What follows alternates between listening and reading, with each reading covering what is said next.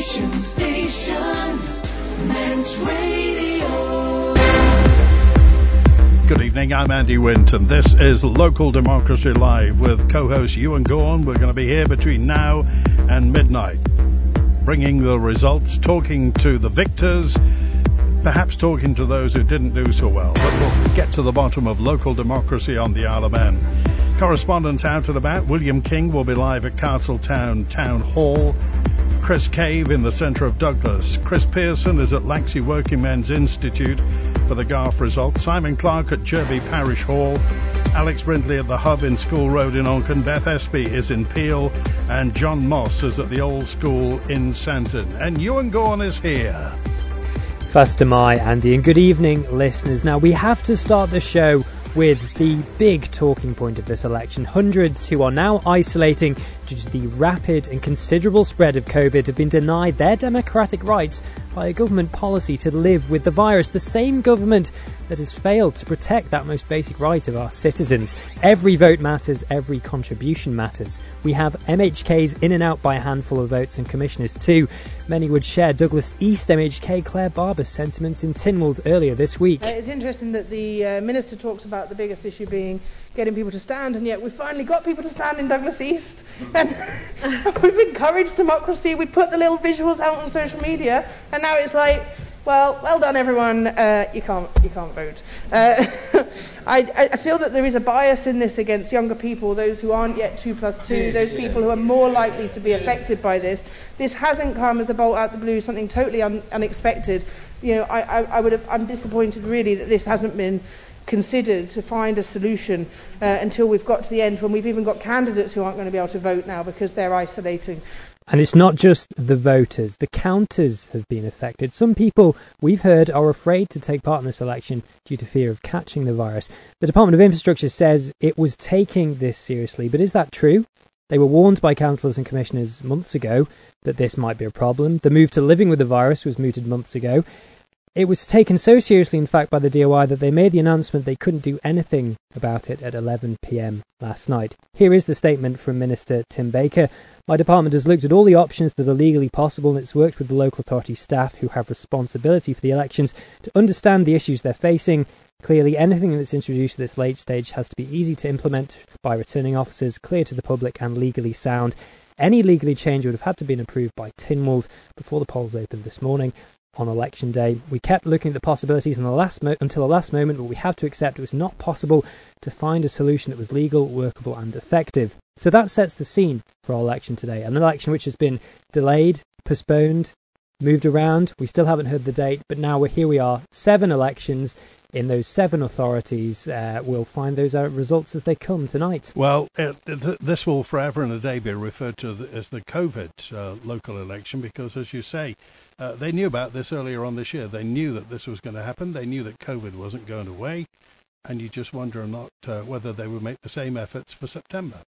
It's an interesting proposition, Andy. As I mentioned in that address there, councillors have been asking questions about this since February. So to claim that it's an issue that they've been taking seriously, you do wonder how seriously. Lots of people to talk to tonight, and first up in the studio, we've got Barry Murphy and Christina Corkill. If you do the introductions, Ewan? Yeah, Christina Corkill, you are standing down from Braddon Commissioners. That's correct, isn't it? That is correct, yes. I've been a commissioner for more than 5 years, and for the last 2 years I was vice chair of Braddon Commissioners. And of course the normal term is 4 years, but it is because of COVID that I stayed on, because we couldn't vote any earlier than this election today. Now, just refresh our memory, why did you choose to be a commissioner in the first place? Well, it's one of these things that there was an incident with one of my neighbours, is actually how it happened, and I was surprised how it was handled. And I realised that I was out of touch with politics on the island and wanted to have a more active role. And I thought the best way of really getting to learn and see what's happening and being part of a process was to become a commissioner. Was it what you thought it would be? No, I mostly thought it would be sort of like the complaints department of government. There'd be lots of people complaining about dog walkers and not keeping to the speed on the road and parking in the wrong places and the height of people's hedges and trees and putting your laundry out in a front garden. I thought actually that's all you did pretty much all the time, and that's not the case at all. And then you are spending multi-millions on a community centre. I was incredibly lucky with my time at Braddon that we had some and have some really lovely projects that have been going on. So social housing, the brand new flats at Snugborough, and then of course the community centre, which is a very expensive but I think wonderful asset to have in Braddon and right next to the hospital. So why chip out now? Because 5 years for me was enough. I'm vice chair. Andy does a very good job as chair, and I thought it was time to just step down. Doesn't mean I won't come back, but just to take a break at this point. Okay, Ewan, we have Barry Murphy as well. Yeah, on the other end of the spectrum. Now, Barry, you've successfully stood to be a Michael commissioner. Now, tell us your motivation for that. Good evening, first of all. Yeah, I'm a rookie, so unlike Christina, I know very, very little, if anything, about what journey I'm about to embark on. But I got involved in a few little campaigns. Took up quite a lot of my time on a national level, but one of them was to do with the keeping of buses at minibuses at Kirkmichael School. Now, there's island-wide. There is bus van and buses parked in schools all over the island, but in Kirkmichael, I along with some of the parents at the school and some representatives of Kirkmichael commissioners, decided that we weren't going to put up with it. We struggle for parking there on a good day when we're trying to pick our kids up and when there's buses parked at the school, and a lot of the time they weren't moved. We decided that really wasn't for us. We came to the conclusion that minibuses are supposed to be kept at depots and cars are supposed to be parked at car parks. So, because of my wide knowledge of the 2001 Road Transport Act and how operating centres, etc., have to work for public vehicles, public passenger vehicles, I contacted Kirkmichael commissioners and I offered my help. And I offered help to parents at the school. And me being me, I decided that it was going to be something I was going to get my claws into, and I did. And we successfully managed to remove the buses from Kirkmichael School. But in the journey of doing such a thing, I just enjoyed working alongside the commissioners. And do you want to become one now? Well, I am still thinking of actually throwing my hat into the ring for the big prize, but I still haven't done it, and that's probably largely a confidence issue, and it's probably also largely down to the fact that I probably don't know enough about politics. I like to kick up a good stink now and again and get involved in various different things, but I just feel that I've got time on my hands, and I've got a good brain in my head, and I just decided that maybe let's try and do something with it. Ewan, what are the big issues in Kirkmichael? Michael? Well, I would defer to Barry's local knowledge there, but I think obviously there's been a big issue with the width of pavements and the traffic going through the village. I know the DOI is in the process of doing widening of the pavements, but certainly I went to a couple of public meetings as a reporter there, and it was a real issue, not being able to get certain types of maybe disabled people struggling to get through on the narrow pavements, and a lot of the lorries and vans going past far too fast. Would you say that's been an issue that's been raised to you, Barry? I think, you're correct. I've worked in construction before for many years. I am actually a qualified electrician and done that for very many years, so I understand how construction works. And whilst I've never sort of worked on roads and stuff, I understand that there has to be lots of negatives before there's much sort of positive improvement. But about an hour ago, I was actually in Kirkmichael village and was looking at some of the improvements. Things are coming along quite well there now. I know there was some issues at the start, certainly at the northern end of the town, at the village, particularly around where the butcher shop is, and there's a lot of the parking spaces have been removed there. But at the same time, you know, if people are sensible and people stick to the time limits within the local car parks we have, I think in the longer term it'll be worthwhile. And speeding is an issue there, definitely. Well, the DOI stepped in to work with the community on that scheme. Yeah. Do you think a lot of people who may be new to local politics understand the difference between what the local authority can do and what central government can do? I mean, I'm learning. You know, I'm not even sworn in yet. You know, so I've also been advised that here this evening I am just here as myself. I'm not here as a commissioner. So I soon to be commissioner. Soon to be, providing I accept the terms and conditions when they're laid in front of me. Barry, it's a long journey, and I'm sure you're going to have fun. We're going to go out and about first of all now. John Moss is live with a very special guest. John? Yes, I've got Donald Gelling with me, but I've also got the count coming out from Santon here, which has been done fairly early. It's been a good turnout, but the candidates are now all coming out of the door. Lovely evening, Mr. Gelling, isn't it? Oh, beautiful. Gone a bit cooler too, And the thankfully. indications are it's been quite a good turnout as well. Yes, I think so, for the first time in 40 odd years. Well, let's go over now to Barry Kennedy, the returning officer, and hear what the result of this Santon election is, Mr. Kennedy. I hereby give notice that the total number of votes given for each candidate at the above election is as follows. Benson, 112 votes. Burrell, 59 votes. Davidson, 93 votes. Kelly, 79 votes. Kenyuk, 96 votes. Parker, 72 votes. The names of the candidates elected are Benson, Davidson, Kelly, Kenyuk and Parker. The total number of voters voting at the election was 169, which was 30.45% of the poll. And there were 0 ballot papers rejected for any reason. Mr. Kennedy, thank you very much indeed. Just return to Donald Gelling. Good turnout, 30%. 30%, that's pretty good, yeah. Bearing in mind, as I said before, the situation was that it had been a bit rushed. Not a lot of people knew about it, you know, but... On the other hand, we haven't had an election here for a long time. 40 odd years, I think. Because usually people, if there's been 6 going for 5 seats, someone's dropped out. Yes, and I would have been probably one of those elected from here 40 years ago. But I'm a bit upset there to think that the only old commissioner is the one that's lost out. What about the argument that small authorities like this are a thing of the past and should be joined together to make larger ones? I don't like it, obviously, because I think the smaller parishes do a good job in as much as they do watch the pennies.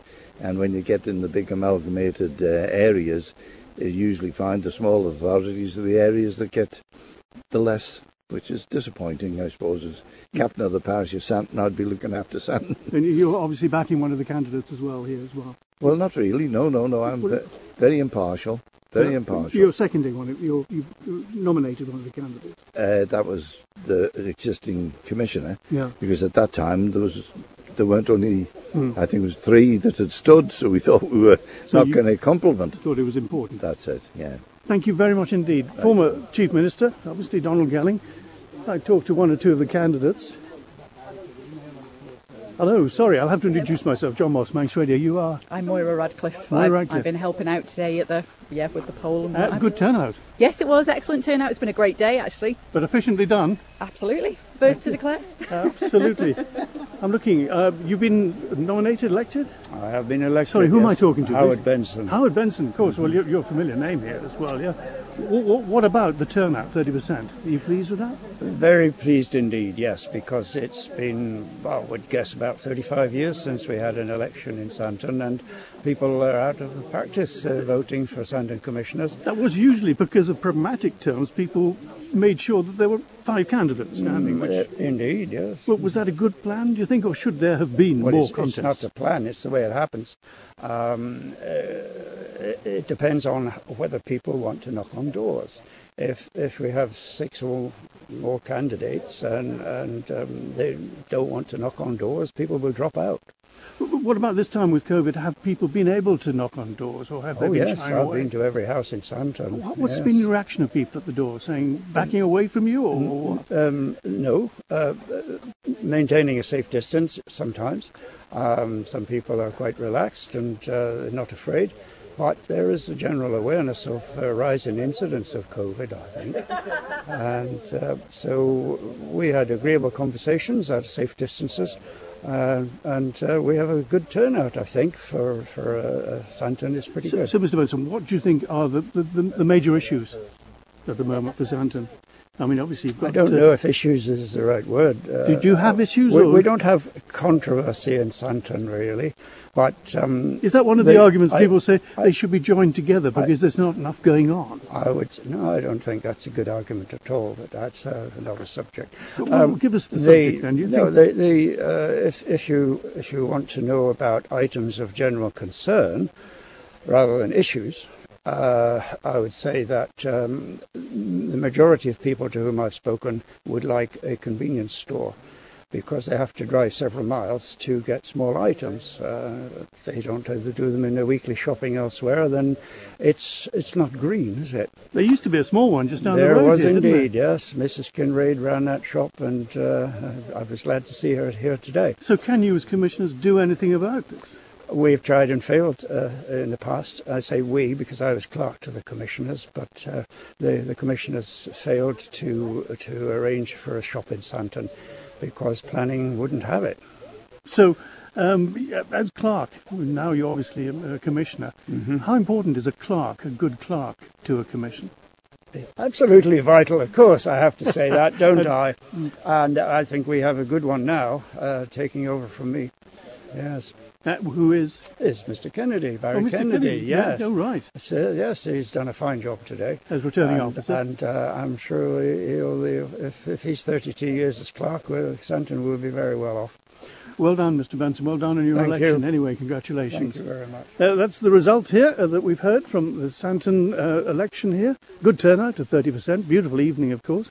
The lights are on in Santon to celebrate. No, well, they're not, actually. They're the street lights here in Santon, but it is a good occasion, a lovely evening here, and the count done very quickly and very efficiently, Andy. John, thank you very much indeed. It's good to hear from you, and also good to hear from our former Chief Minister, Donald Gelling. Ewan?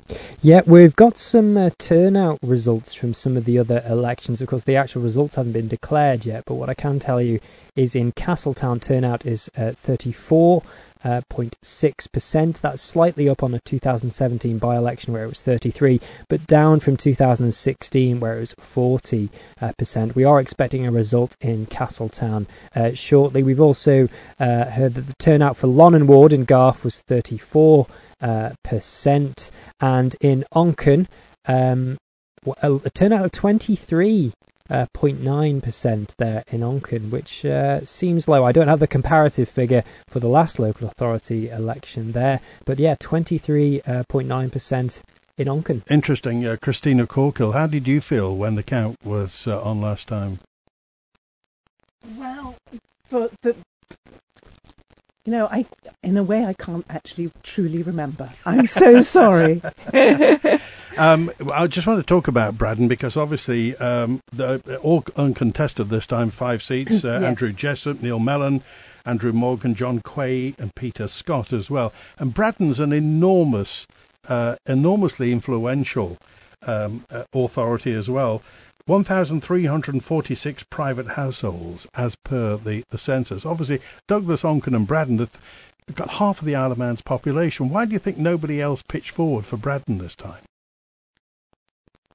I wish someone had. It was when I was there. Of course, I was the only female commissioner, and there is still a bias, a gender bias on all the parishes, and I would like to see more people coming forward. More women? Definitely, yes. So why do you think there's a hesitancy, perhaps, for women to get involved in local politics? I don't know. Is the truthful answer. You I were don't very know. motivated to get in. Yes, I was, and I think also, quite often people are put off by hearsay, by rumour, and really the only way of finding out how the commissioners work is by going and listening to them. They are open meetings, so you can go in and listen, see what's happening, and then, if you're interested, become one. On balance, did you enjoy it? Absolutely loved it. Loved it. So would you recommend it to someone who's listening now and thinking that's something I'd like to get involved in? Yes, very much so. If you are interested in the island, if you are interested in meeting people generally, and especially if you're interested in meeting people who are doing things for the island, because that is, what the commissioners spend a lot of time.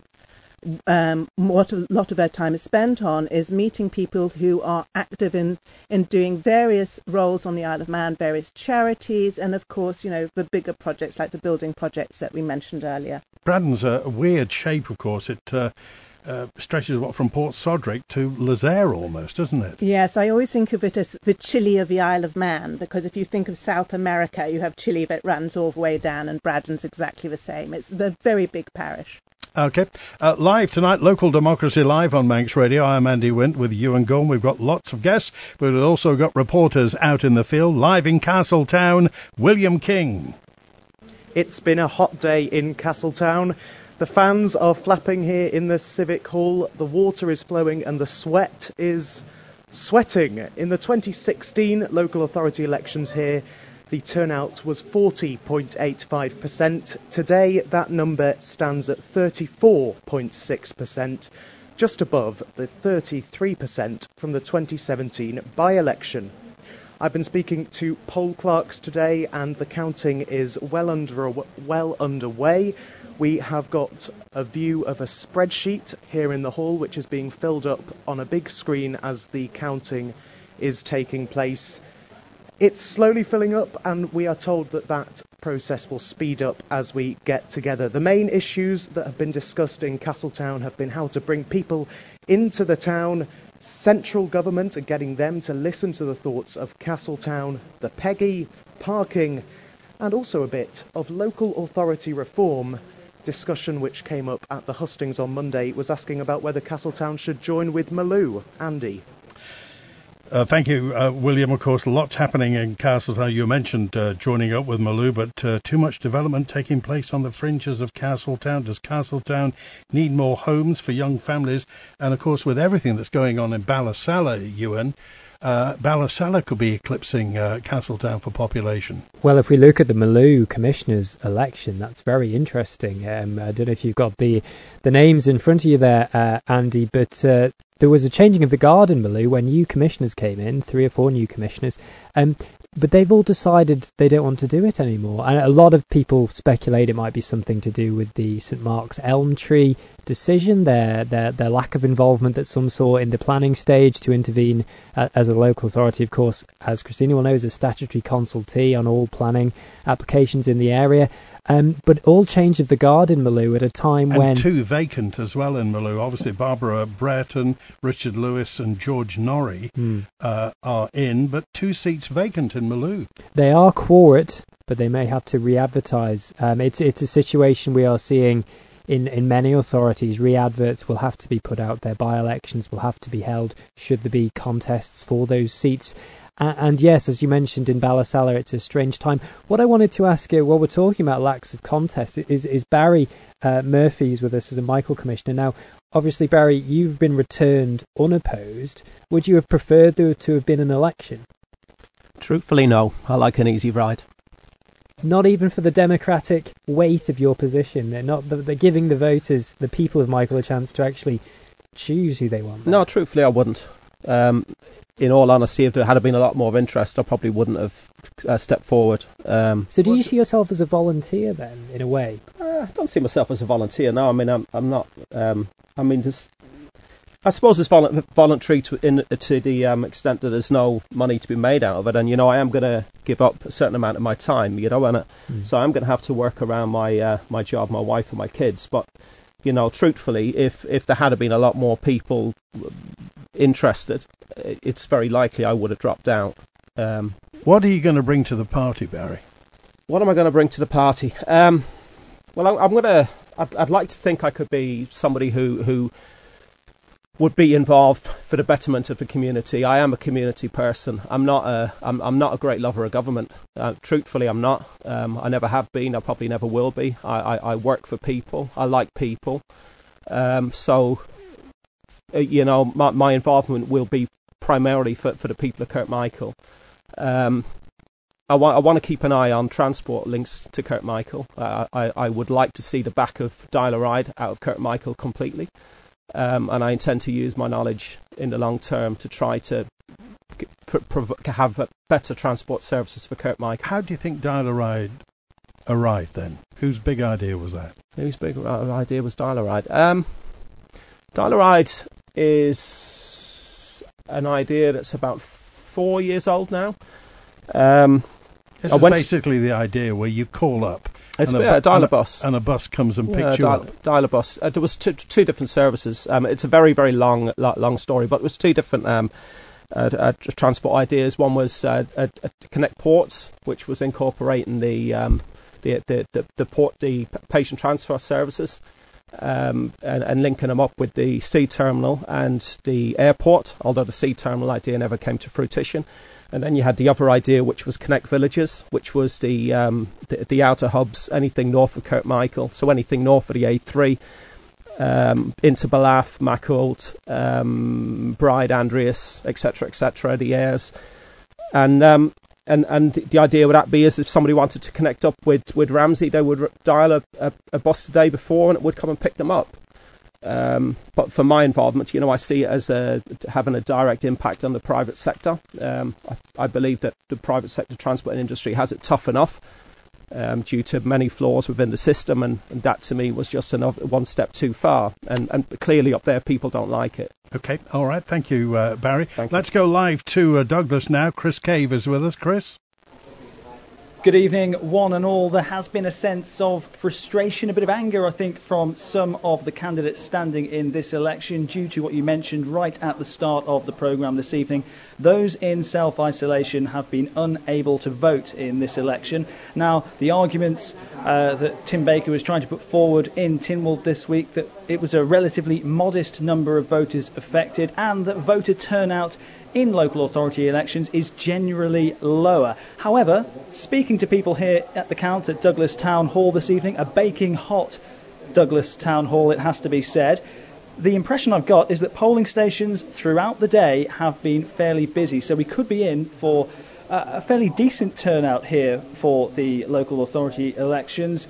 And given the standard of candidates and the experience of candidates that are stepping away from the council, I'm talking the likes of Carol Crawley, Richie McNichol, Helen Callow, Elizabeth Quirk, the Mayor John Jockin as well. He's standing for Keys, so he hasn't put his name forward for this election.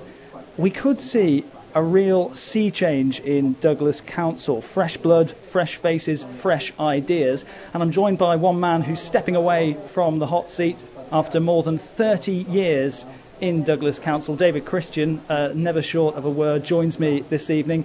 David, we often hear that elections are a time for change, people to vote for new ideas, and in this election, that's exactly what we could get. Yes, most certainly. I think that's a very good way of looking at it.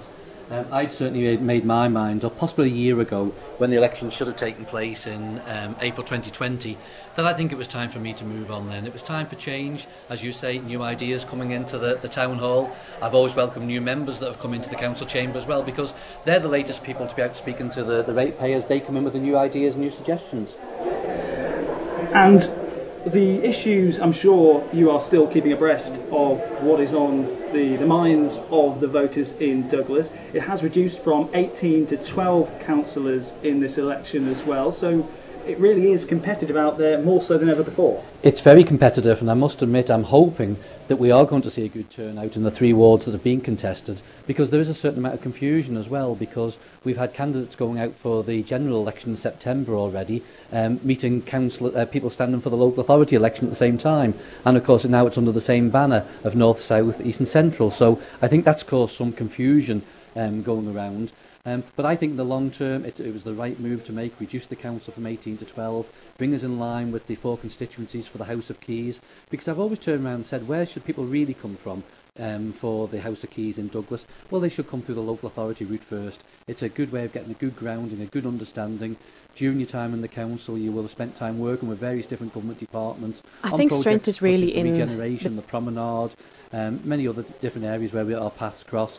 So it's a good grounding to come forward. So I think if you're already representing the same constituency, you've got a better chance of being elected. And we've seen that as well in the past. Ray Harmer, who's currently the Policy and Reform Minister, he was spending time on the Board of Peel Commissioners. For 6 years, I think he was there. We've seen the current Health Minister, who was here on Douglas Council before he made the decision to stand for Keys. What are the issues then, as far as you're concerned, when you go around speaking to voters in Douglas, David? What are they saying to you? It certainly varies from ward to ward, to be honest with you. Unfortunately, I know Andy will love this one because I think he cringes whenever it comes up on the Man in Line. You always get the annual one of dog fouling. That'll come from door to door every time. But there are a lot bigger issues out there, and it changes wherever you're standing. If it's an area where there's lots of social housing, it can be housing issues that many people will raise with you. South Douglas was always a good constituency because it was split pretty much down the middle, with Pulrose, Spring Valley and Annika social housing, and then on the other side private housing. So when I was out canvassing, I'd literally go from one side of the road one day and the other side the other, just to get a different feeling for what people are saying. But there are big issues out there at the moment. Likes of the regeneration of the town centre, the promenade in particular. The economy, I think, has come up more in this election than I've known to come up in local authority elections. I've spoken to several of the candidates and they said it has come up on the door. There's real concerns following COVID. There's concerns about the town centre. Is it going to thrive in the future? Are we going to see more shops lost? So there are issues like that being discussed at local authority level as well as central government level.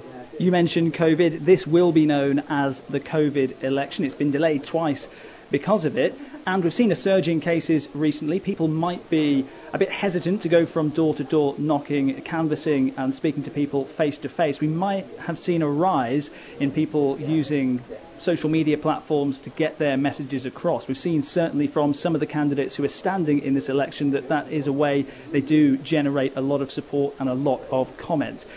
How big a part do you think social media will play in this election and again going forward in any future ballots that we see on the Isle of Man? Well, I think my views are well known on social media. It can be good and it can be bad. I mean, one of the things I've noticed on social media this time, because people keep sending these posts through to me, snapping it and sending it in Messenger, that there's many people turning around saying that they've not received a manifesto. I'm not going to go out and vote. I've not received a manifesto. And then many comments underneath just criticising the candidates. So we've done a bit of an exercise this week. We've looked at some of these names of the people who've said that they haven't received a manifesto. They haven't received a manifesto because they're not on the voters list. That's why they haven't had one. That's why they've had no one knocking at their door. So again, people comment on it. Don't believe everything you hear on social media. Surely there will be some people, though, who feel that they haven't had any election literature through their doors, and that will be a reason for them to take to other platforms to find out more about the candidates. Oh, without a doubt, and I can fully understand that. I would certainly hope that all the candidates standing in Douglas have made a real effort to at least get literature through every door. I know many of them were canvassing early on. I know many of them have actually been told by people not to come further up the driveway, leave your literature. With what's going on the island now, we don't know where you've been. With the greatest respect, you've knocked on many doors. We don't want you standing on our doorstep talking. That's been said to numerous candidates in this election. So I can fully understand that. But I would hope that everybody's at least had literature through their door, where at least they can call up on the phone, speak to a candidate. But social media, I think most of them this time will have uploaded their manifesto. So those people who, do use social media have had the opportunity to actually view it online as well. So from that side of thing, yes, that's another opportunity, another way of getting people involved. But you said this is going to be known as the COVID election. I think it most certainly is. I don't know what the numbers are of the people who are isolated and who have been barred from voting in the 3 wards in Douglas, let alone the rest of the island. But going by the number of telephones that the telephone calls the town hall and many other councils have taken during the last couple of days, there's a lot of disgruntled people out there feeling very strongly that their democratic rights have been taken away from them and something should have been put in place. I raised it with the returning officer at the town hall to see what could be done. Obviously there's regulations and we're limited. I've got to stop you there, David. It's an important point, but we've got to hand back to the studio because I believe we are due to hear a result live from a count this evening. Excellent news. All right, thank you, Chris Cave, and thanks to David Christian. We're going to go live to Laxey Working Men's Institute. Chris Pearson at the count for Garth. As the last rays of the July sunshine lit the hills above Laxey, the doors of the Laxey Working Men's Institute, as you mentioned, were closed on the stroke of 8 o'clock. Returning officer Peter Burgess and his team snipped the coloured cable ties from the ballot boxes at 8:30 and the count process began. Of the 3 wards which make up Garth, only one was being contested today here in Lonnon. We already knew that in Laxey, Aisling Creer, Peter Kinnish and Julianne Pinson will be representing their ward. In Muckholt it will be Miranda Farger, Stanley James Rysack and James Kevin Smith. Therefore, it was only Lonnon Ward being contested today, the candidates being Melanie Joy Christian, Stuart Clegg, Timothy Garrant Lloyd, Peter Kenyon and Andrew James Moore. Overall turnout for Lonnon was 34.8% today, with a big north-south divide in turnout. 26.4% for London North, 46.4% for London South, out of an electorate of 1,270 people. Returning officer Peter Burgess is now ready to declare Lonnon Ward here at the Laxey Working Men's Institute. Under the Local Elections Act 1986, the Local Election Rules 2003, the election of 3 commissioners held on Thursday the 22nd of July 2021 for Garth Parish Commissioners, Lonnon Ward. This is the notice of candidates elected in a contested election. I hereby give notice that the total number of votes given for each candidate at the above election is as follows. Christian Melanie, 221. Clegg Stewart, 320. Kenyon Timothy, 207. Moore Andrew, 123. Also, the names of the candidates elected are Christian Melanie, Clegg Stewart, Kenyon Tim. A total number of voters voting at the election was 441. 38, which was a 34.8% turnout. There were 2 ballot papers rejected for the following reasons. They were amended or void for uncertainty. Thank you very much. Thank you, Peter. We have the successful candidates with us now. I'm going to get them to come and join us here on the stage at the Laxey Working Men's Institute. It's a bit like a talent show at the moment. So we've got Stuart with us first of all. Stuart Clay. How are you feeling now off the back of that? Fine. It's gone far, far better than I had expected. What was it like campaigning during sort of some very different times at the moment? Well, luckily the weather was very good, which was a big help, and we had 2 good friends to help us, so we got around it and we left it. We ran out of time, so we had to do it all within the last 3 or 4 days. You've got some big issues to address now as you move forward, not least of which it seems like a lifetime ago, but Laxey flooding hasn't gone away as an issue, has it? Well, flooding, they've done a lot of work. They've done to repair the area, build walls, extra drainage and everything else. But I would have to say the people that have voted for me are really voting for a proper sewerage system. That's what they want. They don't want any more sewage, excuse my throat, any more sewage going into Laxey or Garwick Bay. They want it pumped properly to Douglas and done properly, like Castletown and Port Erin have, properly looked after at Marybeck, and that's who voted for me, the people that wanted the sewerage right.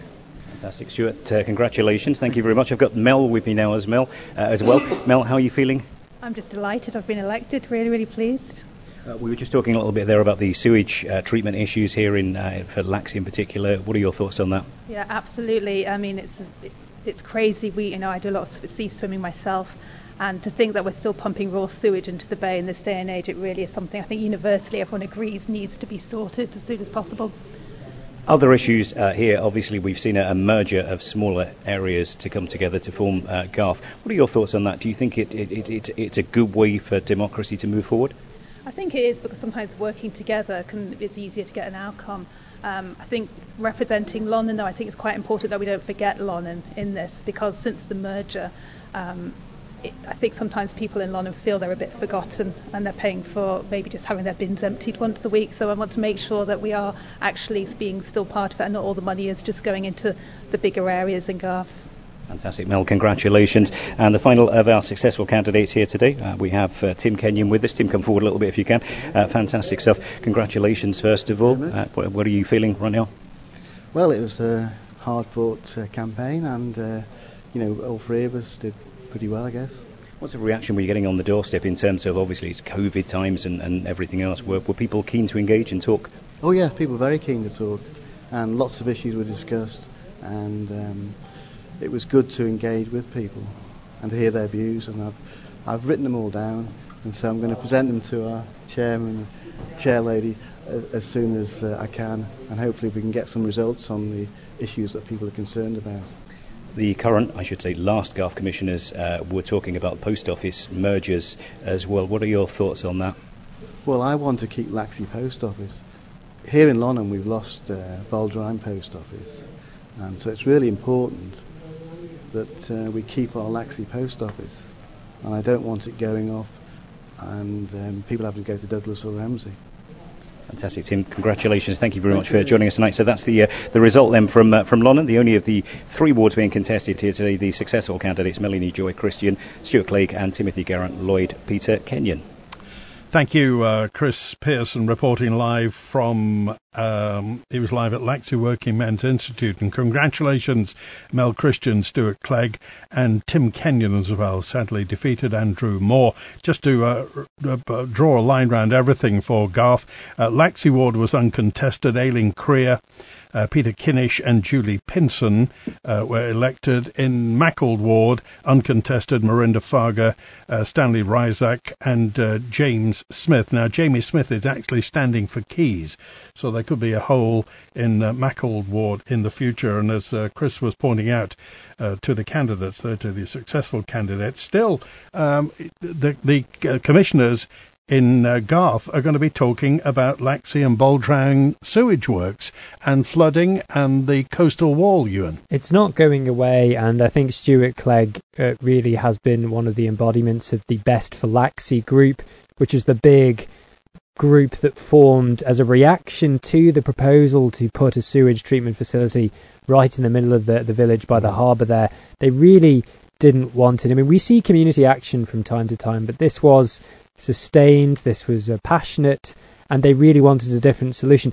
The difficulty for Manx Utilities is Laxey is a valley, it's very hard to pump things back uphill. Well, pump or dump, they were saying, weren't they, as well? Pump or dump. A pump will need a flipping big pump, and one that never fails. Yeah, well, I don't want to risk the ire of the Best for Laxey group, who have put an enormous amount of effort into working at these alternative solutions, but Manx Utilities were sent back to the drawing board, and I think it's been a theme in Laxey. We had the seawall issue as well, with the proposal for a wall along the front of to protect against coastal overtopping. There was a reaction to that, so I think the people of Laxey, well, Lonham Ward, of course, as well, Stuart Clegg's ward there, but the Garth Commission more generally, they know what they want in that area. And as Mel Christian said, who would have thought in this day and age you'll be still putting sewage out to sea? And you can see it as well. And of course, Laxey got flooded. A hole in a wall caused a flood in the 21st century on a first world island. And it's a popular beach. It's a popular place to walk around Laxey, isn't it? And I think we'll be going to Peel later. Hopefully, fingers crossed, they've got a lot of candidates. There might be quite a late result there. But that's another place where this issue, Peel and Laxey, this remaining issue, has not been solved. Yes. OK. Right. We're out and about broadcasting right around the Isle of Man tonight. You heard William King in Castletown. Chris Cave is in Douglas. We'll have that count. Obviously, I'll have the result as well. Chris Pearson in Garth at Laxey Working Men's Institute. Beth Espy is in Peel. Alex Brindley in Onken. We've already heard John Moss at Santon with the result. But I think we're going to head over to I think possibly we'll be going to the north of the island fairly shortly. But the issues around the Isle of Man, and this is, you and I just want to talk as to how much impact a commissioner, a councillor can actually make. And David Christian was talking about social media. That is the medium of the age when people start campaigns. So how does local politics fit into this matrix? How does it get into people's lives? Well, I think commissioners have an enormous impact on things that people don't realise they actually really care about. So a lot of the big structural things about Manx politics that we get annoyed about, that's not really within the remit of commissioners, but things like, I wish there was a doggy bag disposal area here, or I wish they'd take the bins out another day, or maybe they should leave them for a week, or there should be a light put in there, or a drop curb put in there. Those are the things that make an enormous difference to people's lives, and those are the kind of things that commissioners and councillors can fight for. And having that local level lens, maybe that's a blessing. Maybe you can actually do more. And some people would argue that there are always commissioners that act like MHKs. Some people say there are MHKs that act like commissioners. But I think knowing what you can achieve, using social media, blaming the national politicians when you have to, these are all tools in that box. Let's go to the north of the island now. I think we've got the result from Derby Parish Hall, Derby and Simon Clark. Yes, good evening, everybody. We've got the result here. The air conditioning on in the Derby Parish Hall. Well, they've opened the doors anyway, so all good news. Of course, the 9 candidates for the 5 seats. So to get all the details, I'll hand you over to the returning officer, Stephen Bevan. Thank you.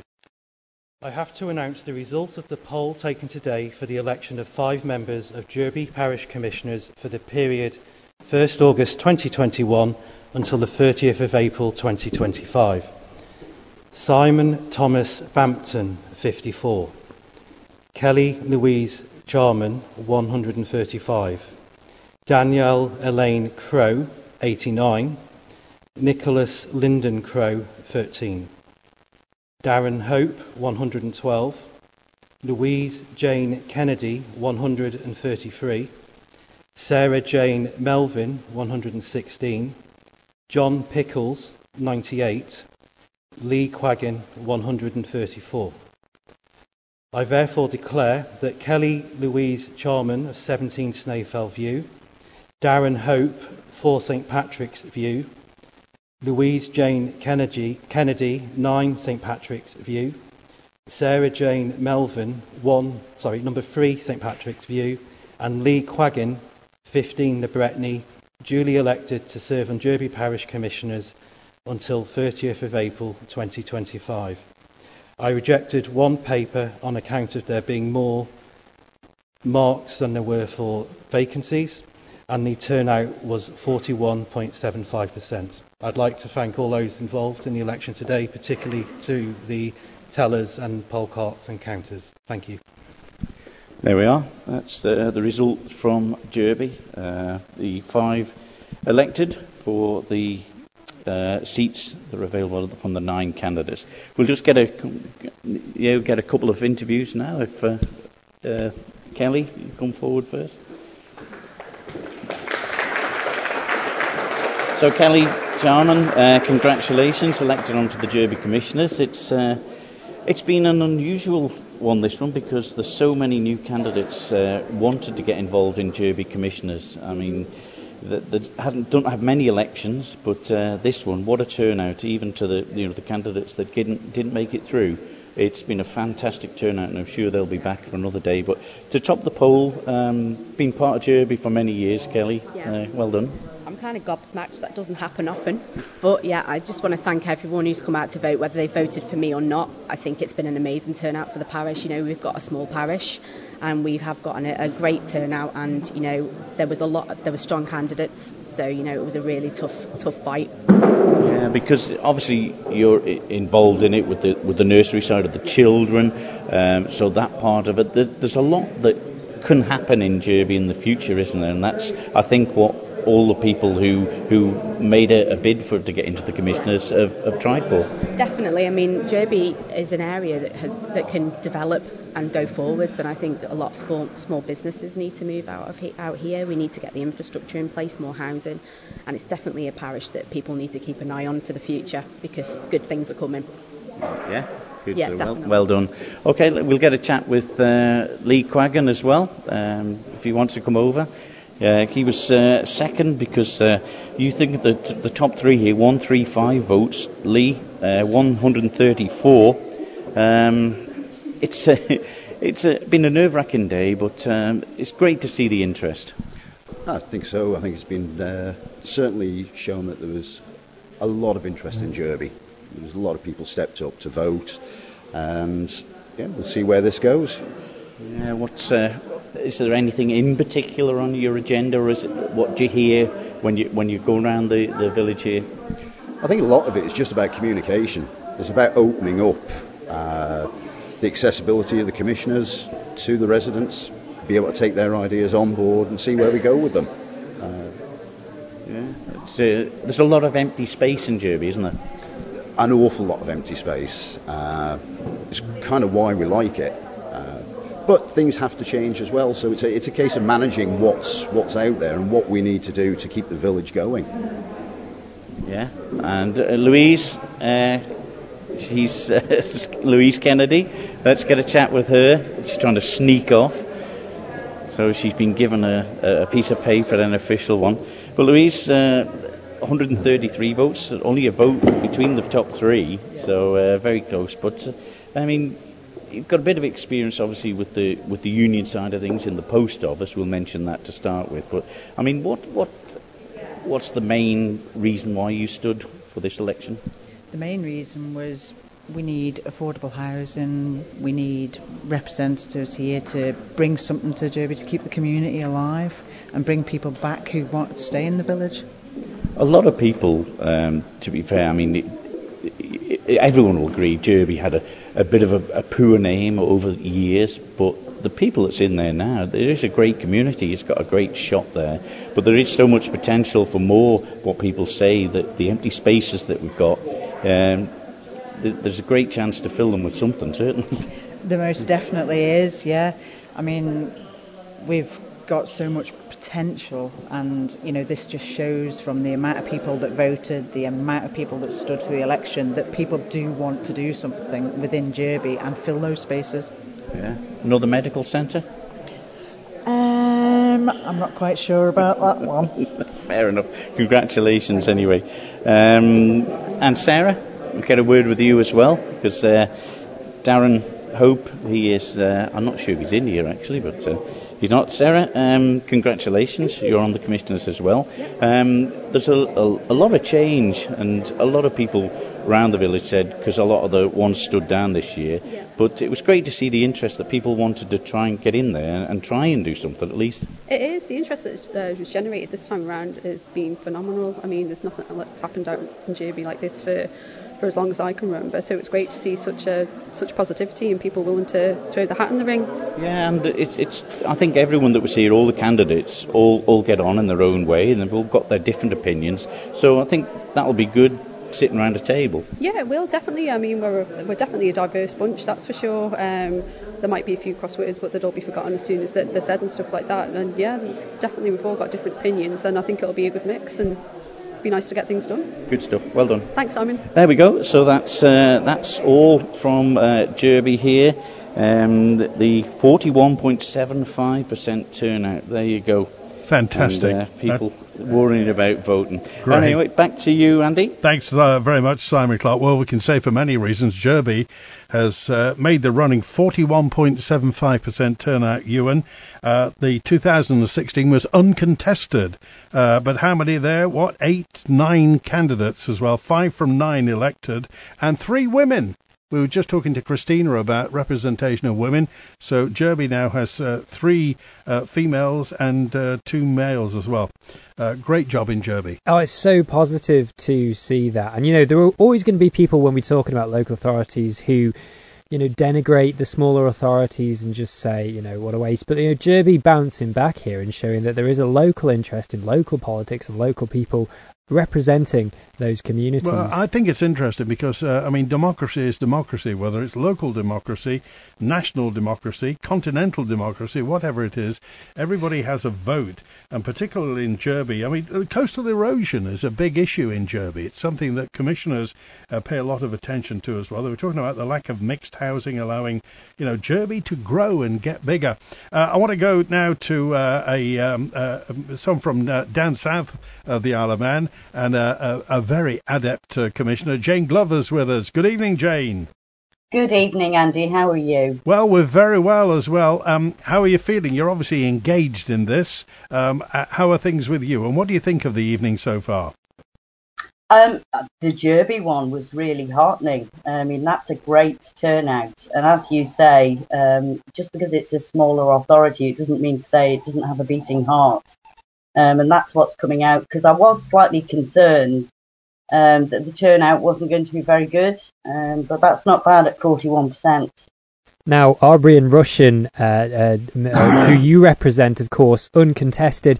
Is that disappointing? Because it's a new merger. Obviously, it's been in place for some time now. But are you disappointed you couldn't get off to the start of having sort of that directly democratic mandate?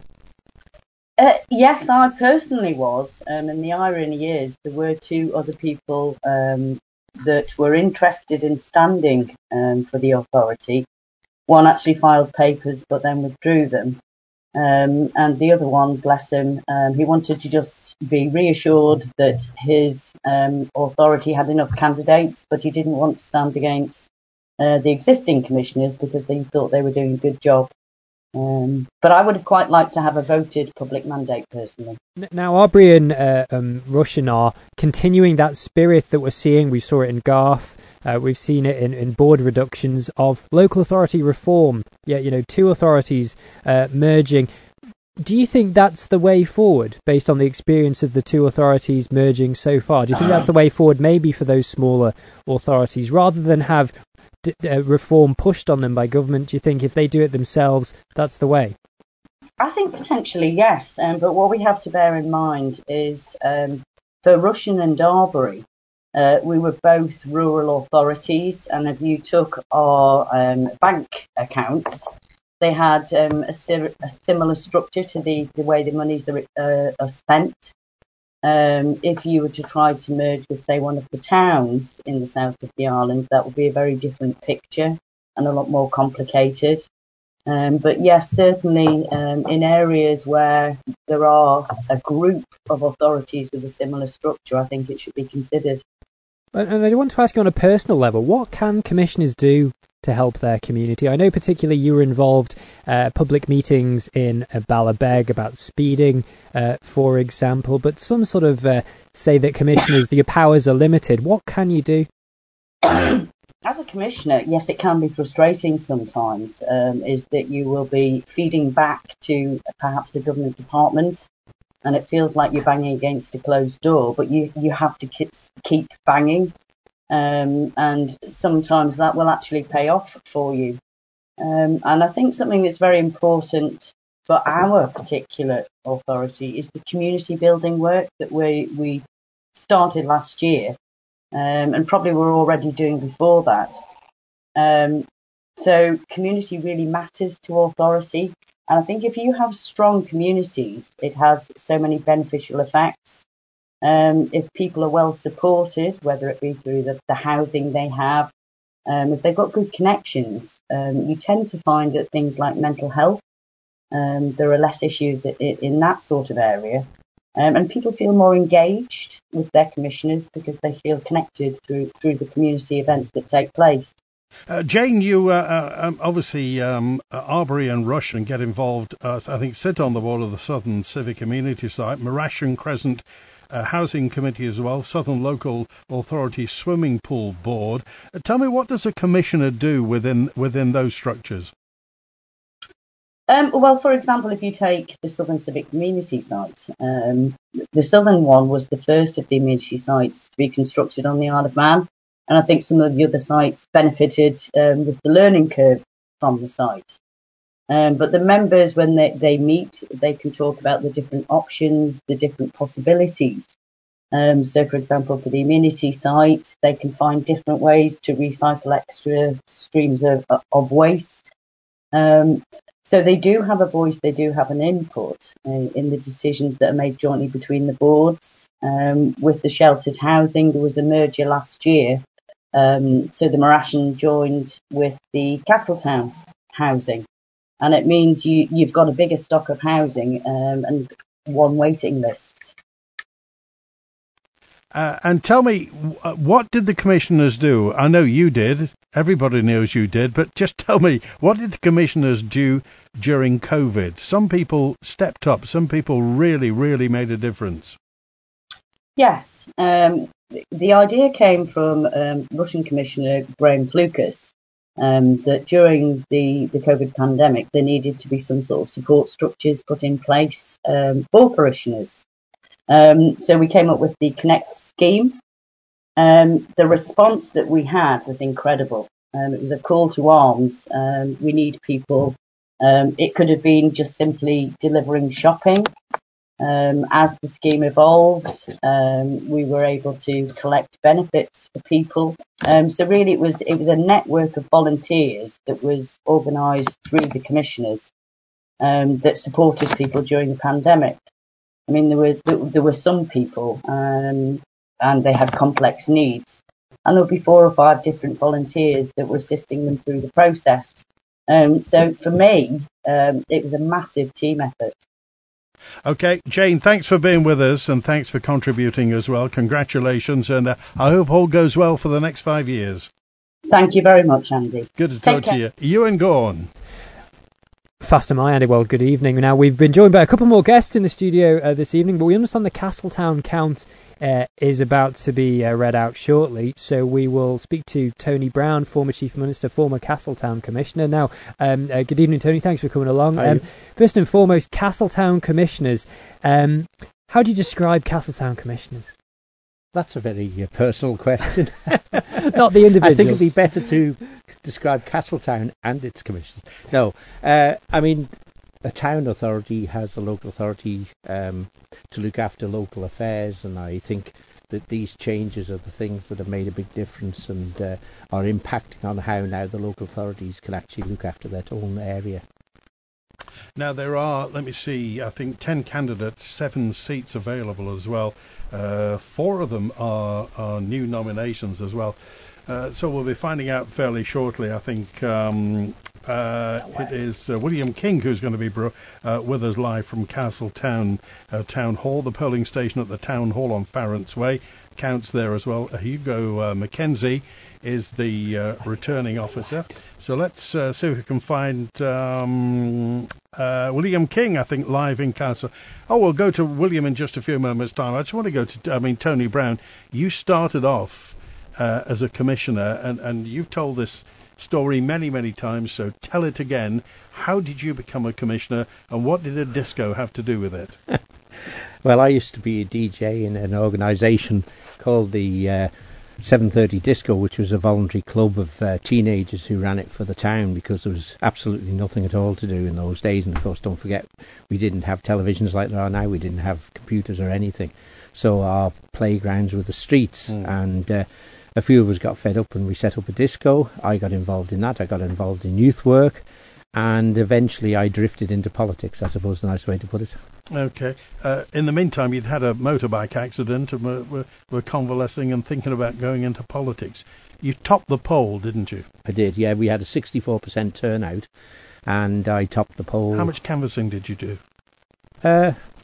Reasonable amount is about the best. I mean, it was straight after a House of Keys general election, so we had very short time to go knocking on doors, and it was very difficult to get round, to be honest. Tell me what you felt like. Can you remember your emotions on that night when they said, you topped the poll, that you were a commissioner? Oh, yeah, absolutely. I mean, I was 26 years of age. I was in total shock.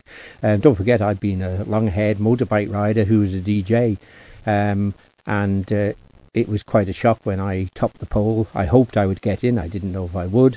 We had commissioners who'd been there quite some years, and there were 3 of us who stood who were new, and 3 of us got in. In those days, of course, there was 3 new seats filled every year, so there was 3 in, 3 out each year, and there was a board of 9. It was absolutely ecstatic. I mean, the count didn't finish till after 12 o'clock at night, and the police had to bring extra resources down to the square because there were so many people in the square waiting for the results. What was your reception like in the chamber?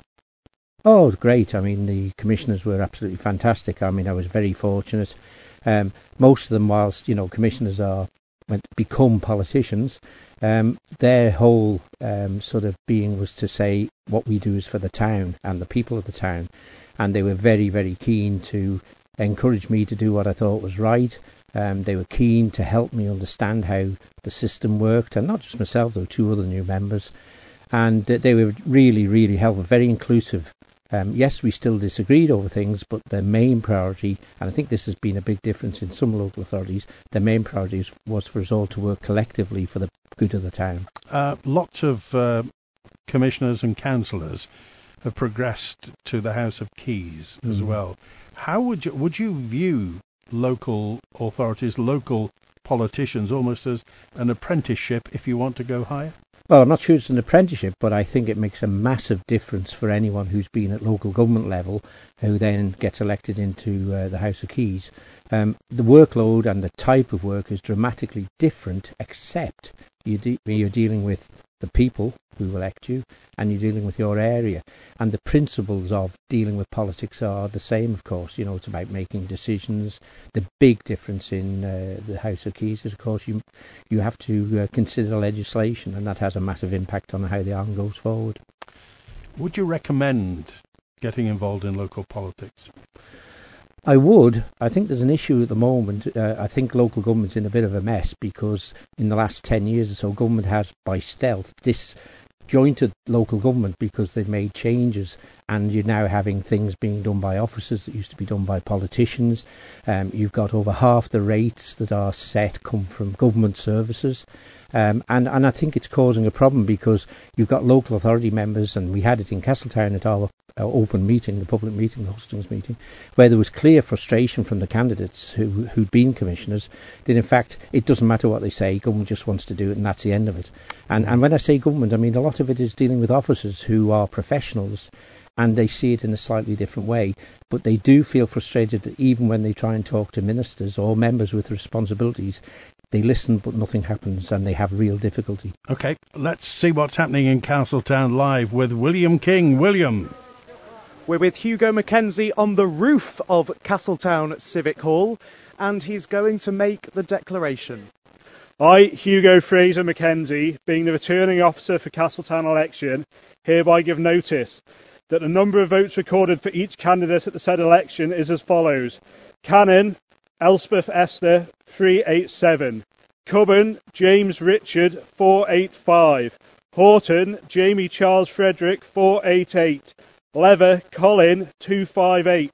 Ludford Brooks, Jeremy Martin Vivian, 311. Parnell, David John, 244. Quine, Carol Barbara, 366. Quinney, Eleanor Dawn, 368.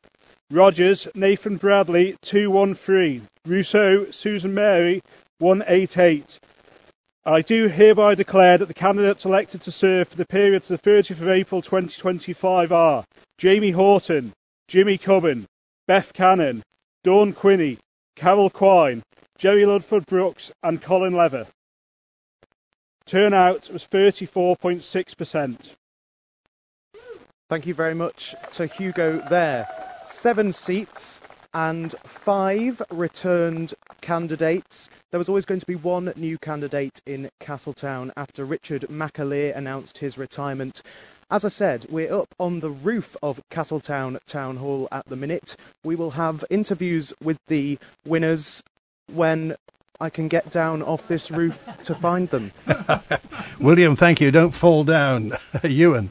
A real changing of the guard. I think Tony might have some more insight on this, but just looking at the winners, I mean, Jamie Horton, of course, coming top of the poll with 488. I have just scrolled all this down on my pad, so you'll have to forgive me if it's not that accurate. But as we heard Richard McAleer standing down, but it seems like an influx of new faces. They could be returning old faces again. I'll defer to Tony because I'm not quite sure. But it does seem to be a changing away from the current board. But some of the members of the current board there do seem to have performed quite well with the number of votes. But good to see the votes in the hundreds. But again, it's 34% turnout now. I don't know whether that's a good thing for Castletown. I think we've got the result here from the last 40%. Yeah, last 41% time. was so again, a dip. But how much do we put down to the COVID isolation issue? How much do we put down to the fact there's a general election in the Keys soon and people, it's hard to extrapolate. Do you know those any things. personalities there, Tony? Oh yeah, I mean I know most of them, and certainly I know all of them. I've met them all. In fact, the changes are not massive because most of the sitting members have been re-elected. Beth Cannon has done extremely well, 387. It's her first time that she's stood. You've even got some of the ones who've been there quite a while, Colin Leather, Jerry Ludford-Brooks, and Jamie Horton. They've all done very well, Carol Quine. So, I mean, the actual voting is actually, if you look at it, is very close together, which means that people have exercised most, if not all, the candidates when they've been voting. Do you think there's too many seats in Castletown? Do you think it should be, because we've seen other boards in the south going from maybe 9 or 7 down to 5. What's your view on the number of seats? Do you think that's a good thing, having many seats, or not? Well, I think the issue is that starts at the wrong end. We still have a big problem in the Isle of Man. Nobody has sat down and determined what we want for local government. It's not about seats, it's not about the area, it's about the services and the funding of those services. We have a rate system that is defunct. It's absolutely terrible. It causes hardship for many. There's no relief for people through the rate system, whereas there is in taxation. And we've offloaded a number of the major services like water rates, refuse and sewage onto the rate system. And the people who made the decisions, and I was one of them in government, made the decisions we made that they would be 100% funded by government, and therefore we determined the policies and how they would work. That has been transferred over, or a lot of the cost, and it's actually causing a major problem because in Castletown, for example, over half the rate bill, if you like, people get actually relates to those three things, which are actually controlled by government. Yeah. So you get commissioners frustrated because they see the only way they can get extra money is to support building houses, when in their heart, lots of them don't actually want lots of new houses around the areas they live in. They want some, but not on the scale that is happening. And the only reason they support it, I would suggest, in most cases, is because they see that increases the rate income that gives them more money to spend on what they want for their area. OK, William King has come safely down from the roof with a microphone in front of somebody. Who are you there with, William? I'm with one of the two newly elected members of Castletown Commissioners, Andy. It's Dawn Quinney. Dawn, how are you feeling? Good evening, everybody. I'm absolutely overwhelmed and I'm absolutely delighted. And I'd like to just say thank you to everybody for turning out today and also for voting for me. Thank you. Why do you think you were successful? I don't know, because I mean... That's all right. They're genuinely speechless over here. Right, so what's one of the main things you've said you want to achieve as a commissioner? Well, actually, I'm a community person anyway, so hopefully to help the town more and people in this town in itself. Obviously, I've done about the housing situation, obviously dog fouling, and because I do a lot of walking as well, so I've noticed different sides of the country. There's quite a list. Very good. Well, we wish you all the best and many congratulations. And with Colin Leather now. Colin, you were first elected, I think, 1980, is that right? Something like that, yes. Well, you're still going to be there for another few years in Castletown Town Commissioners. What makes you stick around for so long? I just love this town. I'm pleased that it's going places, and we've just really got to carry on with the work that we've started. And hopefully we'll have a town for everybody to be proud of. Brilliant. I was hoping to catch Beth Cannon, but she's on the phone sharing the good news. She is the other newly elected member of the Commissioners. The headline here, Andy, is that David Parnell, the current chairman, has not been re-elected. We have two new members of Castletown Commissioners. We have 3 women and 4 men. And we'll hand back to you in Douglas. William King, thank you. We'll call him Flying Billy from now on. Local Democracy Live on Manx Radio tonight, live through till 12 midnight. We're at 7 Count, Castletown, Douglas, Garth, Jerby, Oncombe, Peel and Santon. We've already had Castletown and Garth and Jerby and Santon. Let's just see what's happening in Douglas. Chris Cave is with us now. Hi, Chris.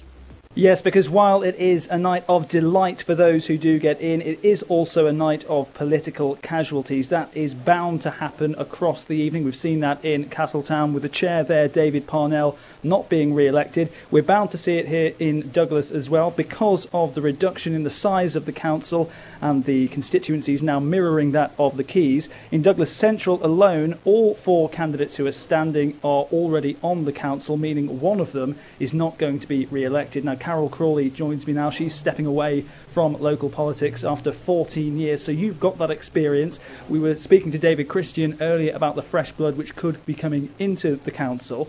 How important is it, though, that you have people who are aware of how the processes of council work?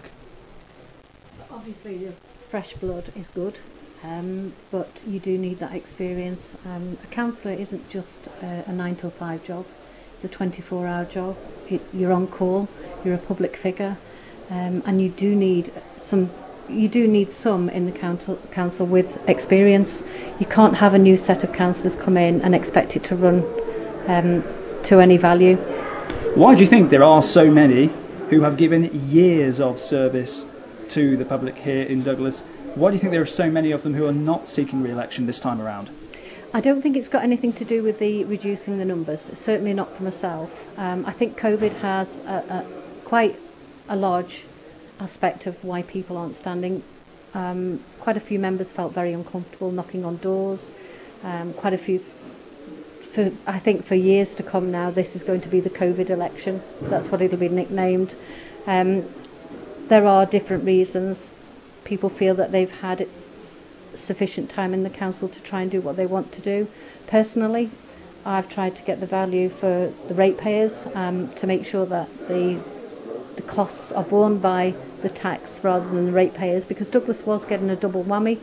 So for me, I came in not to change the world, as I said, but purely just to help the ratepayers of Douglas and get them a bit more value for money. And I'm sure you'll miss certain elements of being on the council, maybe not, I don't know, but surely fresh ideas is a good thing. It's important that we do get new candidates coming forward and hopefully taking Douglas and all the other authorities, when you get new candidates standing, taking those places to better things. Yeah, absolutely. Fresh candidates, fresh members, really good thing. For me, I haven't actually missed today's election at all. I find it very stressful. You go knocking on doors and people say you haven't knocked on their doors. So for me, I'm going to miss the council work, I will. But I had to sort of take a look at my life, see where I was going. 14 years I thought was a substantial amount of years to serve the people of Hills Ward. And I thought it was a fresh time for me to give somebody else that chance to help the ratepayers of Douglas. And let's look at the changing face of the council, because when you look at some of the candidates, you've got Peter Washington, Samuel Hamer, Devon Watson of Manx Labour, you've got Andrew Bentley of the Green Party. Do you think we are moving towards party politics, even if not at central government level, at local level? Yes, I think local level. Obviously we have got 3 Labour Party and 1 Green Party. I do think it's moving that way. I'm not entirely sure that it works. But why not? I don't know. I think with the Liberal Vannin, as you well know, I was a part of the Liberal Vannin Party, and I think sometimes the values aren't the way you want to vote in council, and you do have to go with the party votes. It does come down to compromise, to work together to bring about change. Does it not make it easier, though, for those who go to the ballot box, if they see candidates who are all part of the same way of thinking, they'll think, well, I'll give those a cross in the box because they fit with my way of thinking? Yeah, absolutely. A vote for a candidate shouldn't be just because you know them. It should be because you feel that they can work best for you, and whether that's a party ideas or whether it's independent ideas, it's whether that candidate can actually come up with the goods that you need or give you the value of money that you need. After 14 years, you're stepping away. What do you see as the key issues facing the people of Douglas and this council for the next 4-year term? Dog fouling, that's always the one, isn't it? Dog fouling is a blight on everybody's foot, should we say. I think generally the housing situation has eased slightly. Obviously, we've got new developments that have been put through since in the last 14 years that I've been in the council. I think mainly it's the small issues, overgrown hedges, lighting, street lighting. Are they the type of issues when you speak to people just in the street? It's not about changing the world, as you said before. It's about changing those little things in our community, in our society, which do make small improvements to our lives, but noticeable ones. Yeah. Local authority is the small improvements. National authority, the general election in September will be more of the legislation, I would say, issues, whereas the councillor deals with the smaller local issues, hence local authority. You're not part of the count tonight in terms of expecting a result for yourself, but you know plenty of people who are involved. It's a stressful time, you know about that. Obviously, you're not going to be part of the next council, but is there anything that you regret not doing while you were part of this local authority for 14 years? Anything that springs to mind that you think, I wish I'd have pushed harder for that? Nothing that springs to mind, no. Like I say, I went in more so to try and give Douglas ratepayers value for money, rather than using, for example, the NSC, the bowl, that was owned by the council. It was paid for by the ratepayers, and it was also paid for by the taxpayers. So Douglas ratepayers were getting double whammied. They were getting charged with the rates and charged with the tax, and that was the sort of thing that I initially came in for. So no, I don't think I have any regrets. Carol Crawley, thanks very much for your time. We'll head back to you in the studio, Andy. Chris Cave, thank you. Just to reiterate what's happened, obviously Douglas is now North Ward, Central Ward, East Ward and South Ward, replacing Athol Ward, Murray's Ward, Victoria Ward, Derby Ward, St John's Ward and Hills Ward it was as well. Douglas South, uncontested. Obviously Stephen Crellin, Frank Schengel and Claire Wells are back uncontested. The rest of them, including where I voted today in Douglas Central, but I won't tell you how I voted, but it's just great. And there was a big queue outside St Matthew's All Saints Church Hall I was at today. Good to see, but we found out, because we've got the result from, well, not the result I should say, one of the turnout indications from Onchan, which 23.95%. Well, they're only halfway through the count as well. Yeah, so I mean that looks like the lowest score we've got tonight. But we're joined by James Cherry, who's a former Onchan commissioner. Now people might remember Mr. Cherry from the manner in which he departed, but we will get to that in a moment. Now, James, just your reaction to that turnout figure. I think it's, I wouldn't say a surprise, but it's a bit disappointing as well. But I think there's a number of reasons behind it. I think everyone's quite aware in the here and now with the COVID that's going on, and a lot of people in isolation. But that's what the law is, and if they've got COVID, they can't vote. But do you think that's had a bearing tonight? I think so. Onchan? Yeah, I don't think just on Onchan, but I think overall. I think there's much more to it though. I think a lot of people in Onchan have a lot of apathy for the board or for the commissioners in general. I think a lot of them feel disenfranchised as well with what's gone on recently, within the past few months, and even 18 months to 2 years ago when I left. Well, you mentioned it there, but with Onchan it's been headline after headline after headline, and if you're in that board you could probably agree that none of them are good headlines. Oh God, no. What is it about Onchan commissioners that seems to dog the board? Whatever they do, they seem to almost turn over a new page and then they're plunged back into the same sort of dramas. I think there's a lot of people there, well, not a lot of people, I think there was a small minority who are there who want to micromanage, and they want to do everything but don't want to do the work sometimes. That's how I felt it at times, was someone else could do the work, but they want to take all the glory. Not on. James, just tell us about the older housing and getting stuff up to date in Onchan. Why hasn't that happened? It's been going on for a long, long time. It was going on when I was there, and even when I was in charge of housing. I was in charge for the best part of 2.5 years. And the major assets, Springfield and Hayward Court. You've got more issues with Springfield Court because it's on different levels, so it's a bit more awkward. Hayward Court's a bit more easy. It's a more modern complex, but they are big, massive financial assets. And were policy decisions taken regarding upgrading housing in Onchan?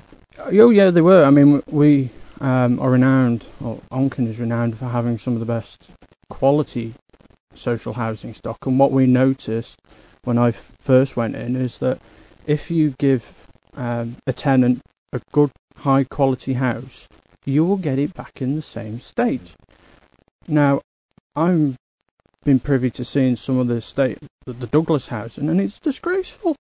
If I was a tenant, even a landlord, I'd be disgusted with it. Some of it was downright horrible, and how people lived in it sometimes was just abominable.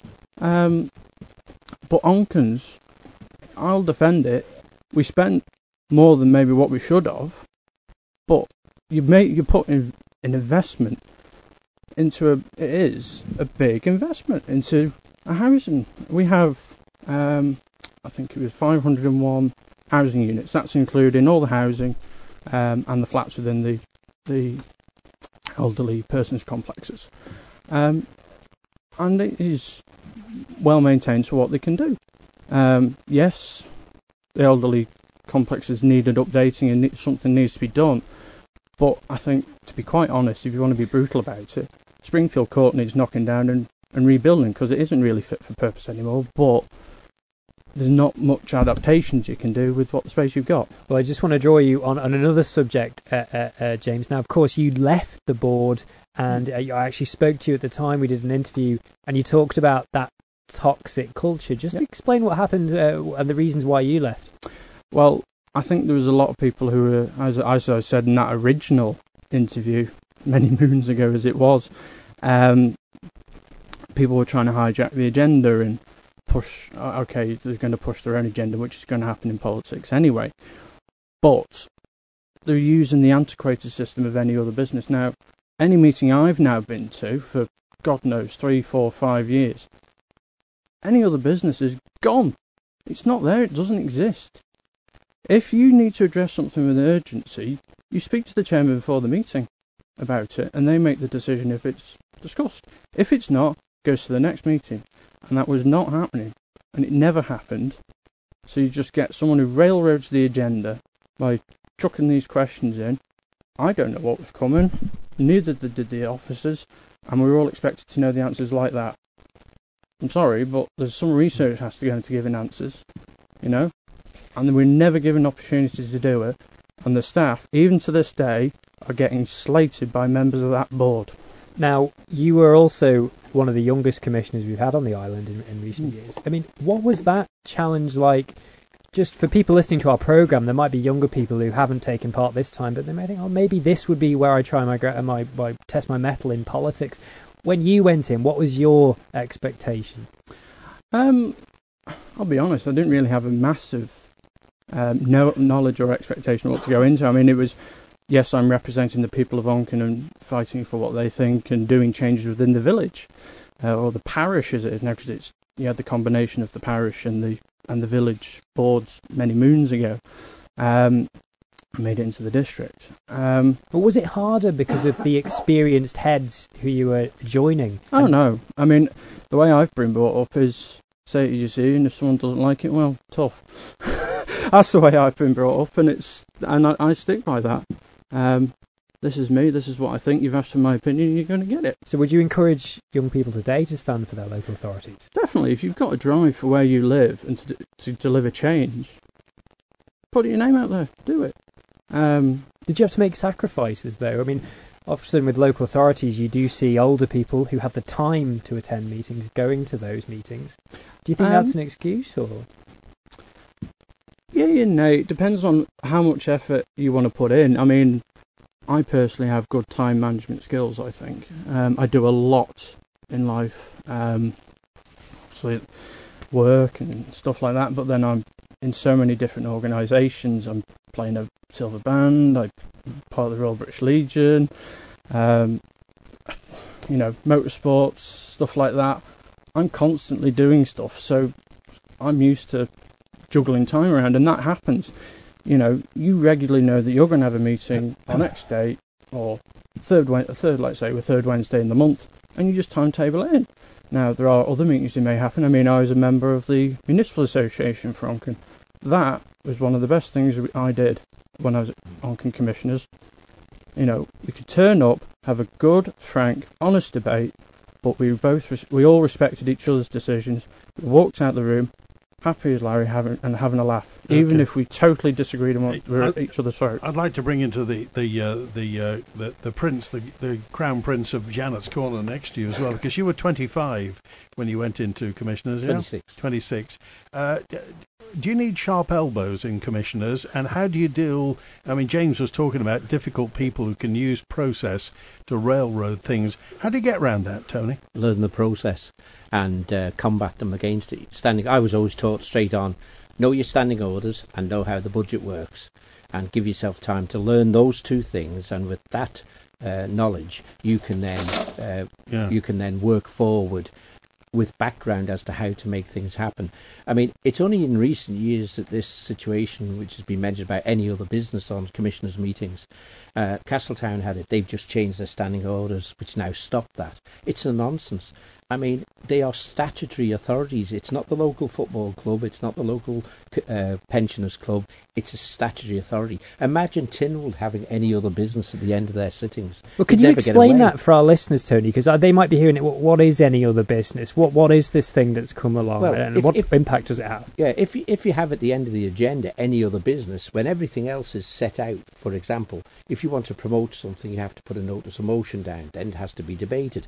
The important thing is that goes public 4 days before the meeting, which informs the public that a member is going to raise something.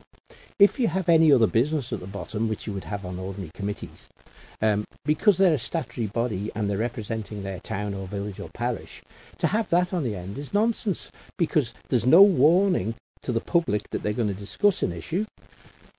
A clever member or a persuasive member can use that to get things that they want, and the public don't know what's happened until it's too late because the decision's been made. I mean, there is another problem for local authorities which is seriously damaging them, and that is the lack of reporting by the press of their proceedings. I mean, it really is bad news. People in Castletown are always complaining they don't know what's going on. So they don't know what's going on because if you open the newspaper, and it doesn't matter where you look, round the island, most times there's nothing reported about what's said. What you do get is a press release issued. But you don't even know how the members voted for or against, what their views are, because there's nobody covering those meetings. Well, Tony, I mean, you're touching on an existential problem around the Western world. Yep. As the press diminishes in number and influence, and it is because it's a generational thing. Nobody under 40 buys a newspaper now. How do you combat that? What do you do to get young people involved in the democratic process if they can't learn the ropes? Well, some form of press have to cover it, even if it means it only goes on the internet, because somebody has to write what's been said. And it's no use having, as we do, with the greatest respect, Manx Radio have a very good web page. Alaman newspapers have one. But the stories are generally very short because of the capacity of what you're doing. Whereas in a newspaper, if there was a real hot subject, it would take a full page or a good half page of the newspaper, and it would say basically what the members were arguing about. How do you get that over now? I don't know is the honest answer. You can broadcast it if you like. I think that from many local authorities would be quite exciting, and it could be a bit of a challenge. But the reality is people want to know a number of things. What are the commissioners thinking of doing? One thing that came out of the meeting we had on Monday night in Castletown Square, which I chaired, was that people said, why aren't you consulting us? Why are you not saying you're thinking of doing this in Castletown so we have time to respond if we so wish before you make a decision? What's happening now is you make a decision. If it's something that really upsets the community, we end up lobbying until you change your mind. And sometimes you've already invested in it, so the mind isn't changed. So there's got to be far, far better communication with the people. It's never been easier. Why don't they use it? Okay, this is Local Democracy Live from Manx Radio. Our Local Democracy Live is out at Douglas Town Hall with Chris Cave.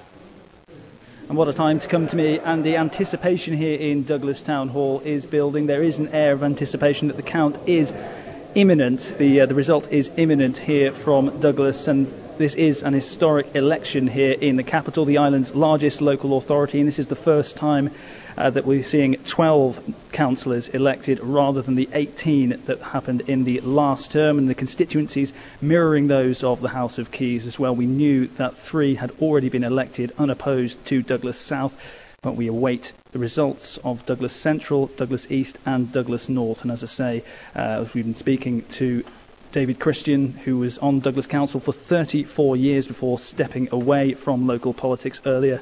It is a sea change here on Douglas Council because plenty of new candidates putting their names forward on various different issues, and we've had the COVID obstacles as well. This is an election which has been delayed twice already, 15 months after it was initially set to take place, but it looks as if we are approaching the results which are set to be declared here any moment now. And as I say, we know 3 of the 12 candidates who will be representing this local authority for the next 4-year term. And there's an air of silence in the room, all eyes on me here. But plenty of issues have been discussed by the candidates going door to door. The time for talking was over when polls opened at 8 o'clock this morning, and we'll soon find out whether or not their campaigning has paid off. And plenty of issues which were being discussed, such as parking. We heard dog fouling, that's a popular one for the residents here in Douglas to complain about. Affordable housing, there have been plenty of candidates who have been very vocal on that subject. And of course the climate. We're in an age we've seen in central government where they have declared a climate emergency. So green issues also very at the forefront of the minds of the voters here in Douglas. And as I say, we are edging ever nearer to this result being announced here. And plenty of experienced councillors who are standing down, not seeking re-election. We mentioned them earlier: Carol Crawley, Richie McNichol, Helen Callow, David Christian, John Jockin, the Mayor, and Elizabeth Quirk as well, who was first elected in 1995, not 1999, which was an error made by the Local Democracy reporter in an article recently. We have to clear that up. She was first elected in 1995, not 1999, as was falsely reported, but she will not be part of the next council. And it could be very party heavy as well. We've seen Manx Labour field plenty of candidates. The Isle of Man Green Party with Andrew Bentley, he is already on the council. He's seeking re-election as well. And it's interesting to note that in the last couple of by-elections for this local authority, it has been party candidates who have been successful. So will that continue, or will it be different this time around? Waste charges at the Eastern Civic Community site, there was a big debate on that particular subject in the most recent public meeting here of Douglas Council on Wednesday. And it was the last one in which we will see some familiar faces who have represented the capital of the Isle of Man for quite some time. But I think you're going to get some big news from a different local authority, so I'll hand back to you in the studio, Andy. OK, Chris, thank you. So Douglas is on the way and Oncombe will be later. First of all, now live to Peel and Beth Espy. Good evening. We are in the Coroner Hall where the clerk is just revealing the results of the Peel election. Elaine Mary Clark, 405 votes. Frank Keith Crompton, 786 votes. Ian Davidson, 674 votes. Hazel Hannon, 713 votes. Vorry Heaton, 868 votes. Alan Jones, 712 votes. Madeleine Kelly, 898 votes. Charles Miller, 438 votes. Christine Mockton, 708 votes. Ian Tompkins, 669 votes. Michael Wade, 1,114 votes. The names of the candidates elected to the commissioners are as follows: Michael Wade, Madeleine Kelly, Vorry Heaton, Frank Crompton, Hazel Hannon, Alan Jones, Christine Mockton, and Hazel Hannon. I said that twice. Did I say that twice? So that is the result from Peel. I'm just going to go over to Mike Wade, following in his mother's footsteps, and I think it's fair to say gobsmacked is the word, Mike. Slightly gobsmacked. Slightly gobsmacked. I don't know what to say. 1,000 votes, more than 1,000 votes. How can I repay that faith in people? That's incredible. The journey starts here. Frank, your thoughts? Made up, thanks to everyone who voted. I didn't expect it, but I will serve you proud. So that's the result from Peel. We will head back to the studio, but if we can just find out first the turnout. What was that, Derek? The total number of voters at the election was 1,673, which equates to 38.8% of the vote. There were 3 ballot papers rejected, 2 for voting for more candidates than we were trying to fill, and 1 with a marked paper we couldn't identify. So that's the results from Peel. With that, we'll hand you back to the studio. Beth, thank you. That's an amazing result from Peel. 38.8%, 1,673 ballot papers. Well, obviously, Peel is doing nothing but grow. Houses are being built all the time in Peel. The redevelopment of Michael Street has yet to come to fruition. Nobody quite knows what's going to happen. They proposed something. The traders didn't like it. The lack of sewage treatment is always something that excites opinion in Peel, and that will be the subject for years to come. Ewan, any surprises for you in Peel?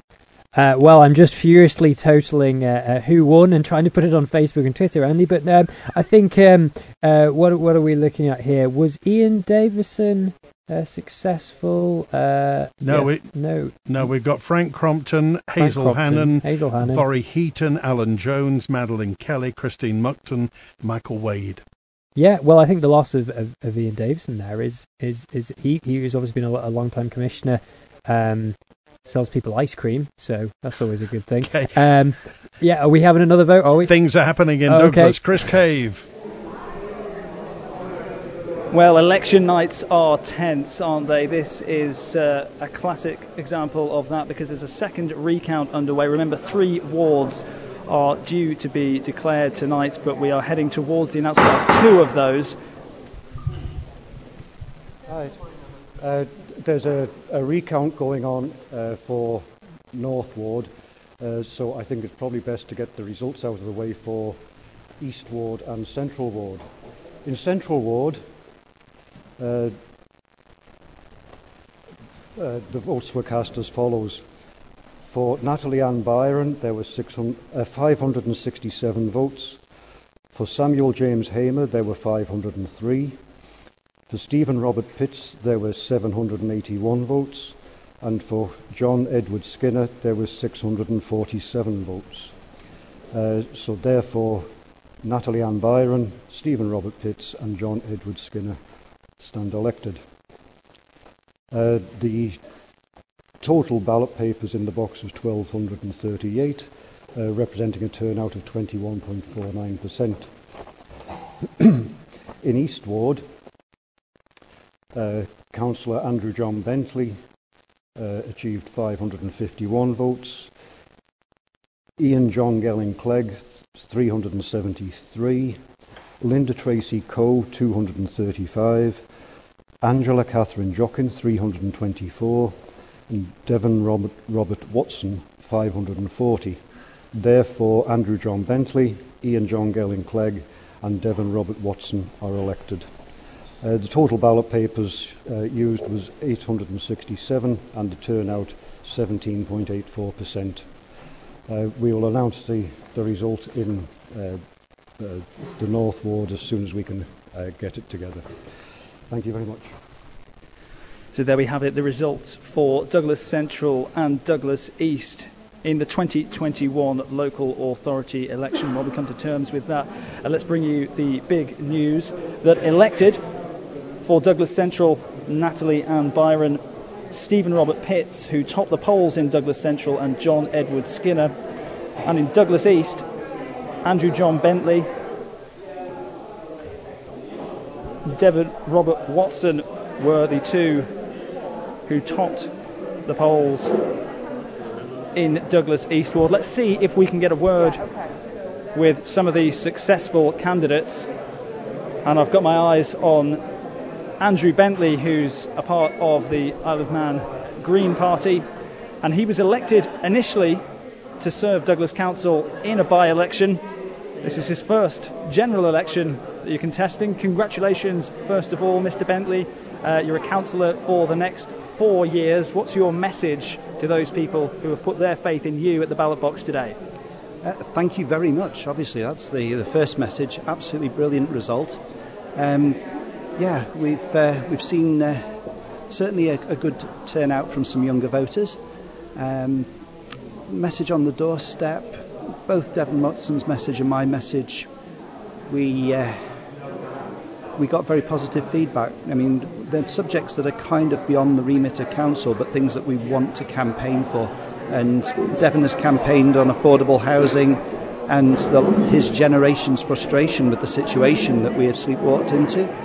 And my campaign often mentioned more pedestrianisation, low traffic neighbourhoods, which is something that I think a lot of people in Douglas Central would agree with as well, that 1/6 of the island's population lives in Inner Douglas and they don't like their residential streets being used as somebody else's shortcut. And that message went down very, very well. Both you and Devon Watson share those ideas about a greener environment. Do you think the message from the people of Douglas East is very clear? You and Devon were the top two in Douglas East. So the message from the voters is that they want to adopt those philosophies that you hold dear to you. Well, when we talk about the green issues side of things, nobody was saying we shouldn't recycle. Nobody was saying we shouldn't take action to deal with climate change. I mean, yes, we're an absolute drop in the ocean, but everybody realises the point that we have to get on with it and create this new world. We have to act. Nobody was saying we shouldn't. Let's talk about Devon Watson because he's not here tonight. I know you've shared some campaign messages together. He's not here because he has tested positive for COVID-19, and there have been some very angry figures within not just central government but local politics as well, who are angered by what they thought was damage to the democratic process. Just give us your take on how you feel the Department of Infrastructure have conducted themselves when it comes to these local authority elections. Well, my understanding of the word negligence, from my understanding of the law of tort, is that it's the actions of a man on the Clapham omnibus and what he would consider reasonable. And we've known for 15 months that we were going to have to hold local elections, potentially with a breakout of COVID-19. We've known that. That was foreseeable. And that's the key word in this. This was foreseeable, and it was foreseeable 15 months ago. And they haven't done anything. They've hidden behind excuses about, we'd have to change legislation. Where was the creative thing? They had 15 months. That's not good enough. We have contacted, and it's not just us with a younger demographic of voters. I mean, Ian Clegg says he knows families that are isolating. There's people everywhere. And I think the comments that we've heard from the Minister were very disappointing. Comments like, it's only 300 people, from a man with a majority of 214. So just quickly, very briefly, before we hand back to the studio, mixed emotions tonight. One of delight that you are successful at the ballot box, but also a bit frustration of the way that this election was carried out. The election was held very well by the officers. I can't fault anybody from our side of things. But it did cast a shadow over the event, yes. Well, Andrew Bentley, elected in the local authority elections for Douglas East to serve on Douglas Borough Council for the next 4 years. I'll hand back to you in the studio, Andy, and we will be back some point because Douglas North is headed for a second recount. OK, thank you, Chris. Obviously, Karen Angela, Falk Horning, Janet Tomoney and Peter John Washington following that. Closer than most. Just one thing to note, by the way, in Douglas Central, obviously Stephen Pitts topped the poll with 781, John Skinner 647, Natalie Ann Byron was next with 567. Sam Hamer for Manx Labour missed out by 4 votes. Now, how many people were isolating who couldn't vote. So Sam Hamer may have something to say about that. He missed out by 4 votes. And Local Democracy Live continues. Well, we've just bracing after not bracing, what's the opposite of bracing? Reeling after the impact of those low turnouts in Douglas Central and Douglas East. 21% in Douglas Central, the ward of Douglas Central, I should say, and 17% in the ward of Douglas East. Now, it's hard to ignore the COVID sort of undertone here, and what impact isolation of hundreds of people may have had on those percentages is impossible to tell, but there's always going to be a question mark hanging over them. Another potential impact could have been the changes from the old Douglas wards to these new larger constituencies. Has that meant that candidates haven't been able to canvass those larger areas? Has that meant they haven't been able to get around as many doors? And has that had a knock-on effect on you just the wonder, again, what the connection is between politicians in Douglas, local politicians in Douglas, and their constituents. It just may be that people are working, and it just may be that they're not finding time to do this. But you just question why.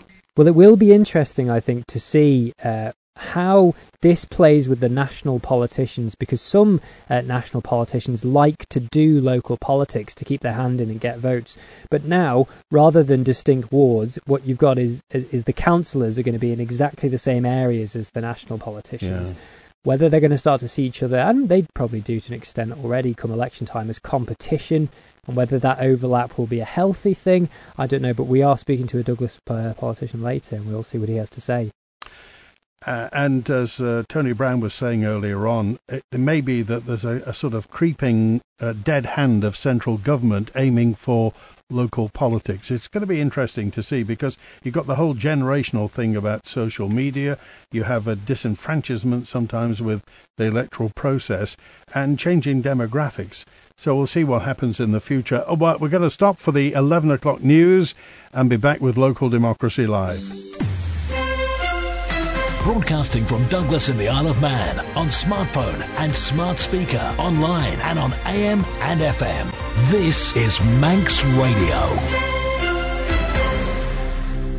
Manx Radio News at 11 o'clock. Fastamai, good evening. I'm Tessa Hawley. The Isle of Man now has over 1,700 cases of COVID-19. There's been an increase of 409 active cases since yesterday, taking the total to 1,757.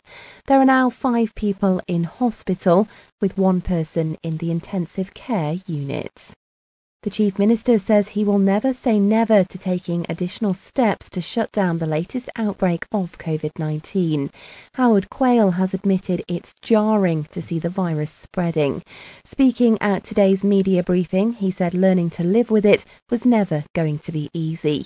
And Mr. Quayle said there was a possibility that additional measures would be needed if the pressure on the health service becomes too severe. I hope our vaccination programme means such a step will not be necessary, but we cannot and must not rule this out, and we must never say never. But any response would be focusing on protecting hospital capacity and ensuring there is space for those with COVID-19 who need intervention and specialist care. It would not be about locking down society and preventing people from getting on with their lives. The Director of Public Health has refused to be drawn on whether she agreed with the decision to drop mandatory testing and self-isolation. Dr. Henrietta Hewitt said it wasn't for her to have a view on the Council of Ministers' decision to change the rules for close contacts. I don't make the decisions, so it's not my role to either support or oppose the decisions properly taken by COMIN. As you said yourself just then, my role is to make sure they're apprised of all the current evidence and intelligence and data on COVID, and then they take that into account. They also have to balance the wider economic and social impacts. So long as the decision is properly taken by due process, I will work with that as a public servant. Pharmacies on the Isle of Man have run out of lateral flow tests again. That's despite a delivery of stock yesterday. People are now being asked not to request home testing kits for the time being and not to stockpile them when they do become available. Government says 120,000 are due to be delivered next week. The Chamber of Commerce is calling on government to switch salary support back on. The scheme, which paid up to £310 per employee per week, was available in some sectors until Monday. Several retail and lifestyle businesses are closing their doors due to cancellations from the public and staff needing to self-isolate. Chief Executive Rebecca George says government needs to act fast as some businesses are at risk of long-term closure. Salary support is something that is needed immediately to help these businesses over the next couple of weeks. We did a survey of our members last week. 63 of those local businesses completed it. Income is reduced as much as 80% compared to the same period in 2020. Staffing levels are seriously affected. It's leading to all these pubs, restaurants, shops having to close. They need assistance now. Operations are being cancelled at Nobles Hospital due to an increase in patients who need treatment. A number of elective orthopaedic procedures have been shelved due to a lack of beds. Manx Care has blamed it on a rise in people attending the emergency department who are then admitted for further treatment. They are now in beds on wards which are normally used to look after patients having day surgery.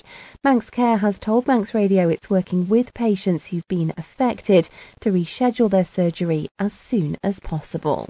And Tynwald members have agreed to approve 15 recommendations related to the Isle of Man's approach to poverty. The court has accepted a select committee's report on income and benefits. It was put forward by committee chairman Ewan Watterson, who said an application for income support currently requires 17 pages of information. For anyone who struggles with literacy, organisation, mental health, or simply just time, this is unrealistic. And he says people who need support are missing out. Evidence provided to the committee by trusted third sector organisations clearly demonstrated that many service users miss out on the money they are entitled to simply because they are not equipped to navigate the system. Whilst the committee accepts that a level of evidence is and should be required from claimants, with only a single visiting officer for the whole island, the current application system doesn't appear to be fair or practical. That's a look at today's news on the Isle of Man. Remember, you can keep up to date by following Manx Radio on social media or going to manxradio.com. Waltons have the largest stock of home appliances ready to go. Washing machine to large fridge freezer. From Samsung to Hotpoint. Visit Waltons. Call 611 711 or go to waltons.im. For a wide range of wood-burning stoves and a complete installation service, visit The Snug in Ramsey. And we don't stop there. Kiln-dried firewood and full aftercare service, including chimney sweeps and maintenance. Call The Snug in Ramsey. The Greenhouse Company supply and install freestanding and lean-to greenhouses in a variety of colours to suit your garden. Our Elite Titan is the strongest in the market. Search The Greenhouse Company Isle of Man online or call 877 951. If it's Karcher, it has to be the island's sole appointed Karcher Sales and Service Centre.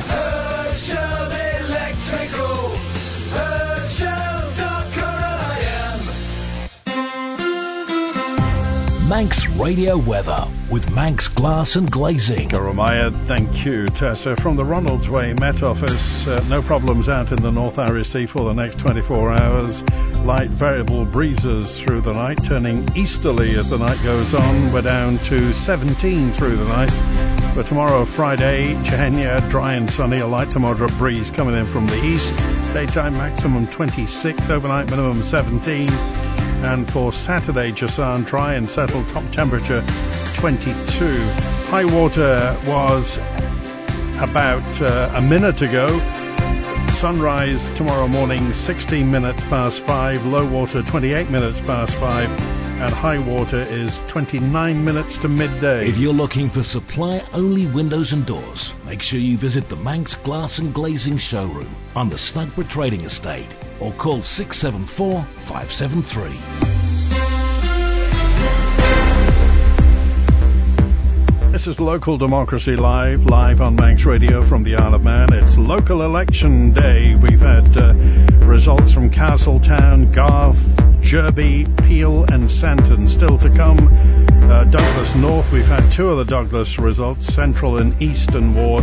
Douglas North is on the way, and there's a recount in Onken at the moment, so we'll find out what's happening there. We'll hear from Alex Brindley fairly shortly. But let's first of all go to one of the victorious councillors for Douglas East Ward. Devon Watson joins us live on Manx Radio. Hi, Devon. Hi, how are we? Great to chat to you again, Andy. And you as well. Well, congratulations. Well, thank you very much. It's been interesting campaigning from isolation. But yeah, I think this is probably pretty historic. And I'm really happy that the results were as decisive as they were. OK, stay right there, Devon, because the other results coming through from Douglas. Chris Cave. Yes, we've had the results from Douglas Central and Douglas East, but Douglas North went to 2 recounts, but the results are just about to be declared.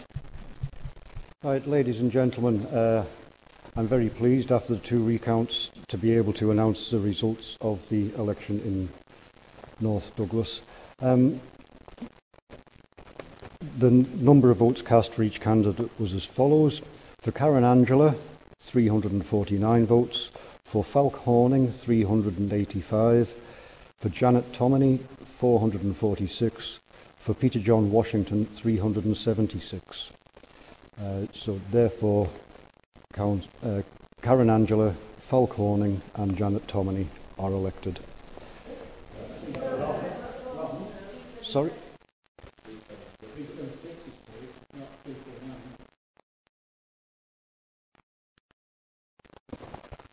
Oops, I'm terribly sorry. It's been a long evening.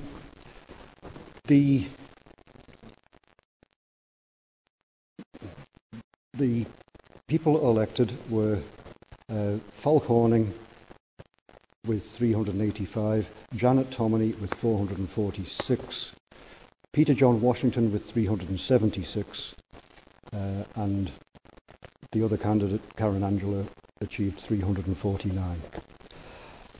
The total number of ballot papers used in the election was 841, which represents a turnout of 16.05%. Thank you very much. So turnout of 16%. It went to 2 recounts. That showed just how close it was. But we do have a result here from Douglas North, though. Falk Horning, Janet Tomini and Peter Washington of Manx Labour getting elected to Douglas Council. We'll hand back to you because I believe you've got Devon Watson on the line. We'll try and get hold of some successful candidates here, but I'll hand back to you in the studio, Andy. Chris, thank you, and thanks for hanging on there, Devon. Well, at least you didn't have a recount or a mistake as well. So you're in now. You're back in.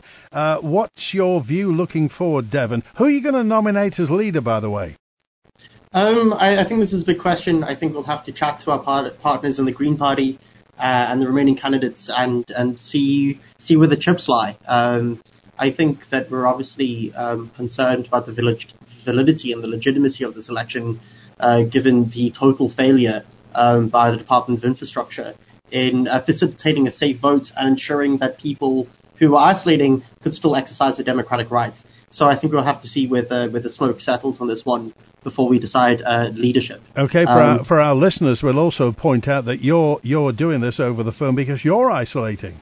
Yeah, I'm currently infected with COVID, and it happened in the past few days. Missed out on the crucial last week of campaigning, but happy that the voters looked at the manifesto and decided to give me the vote anyway.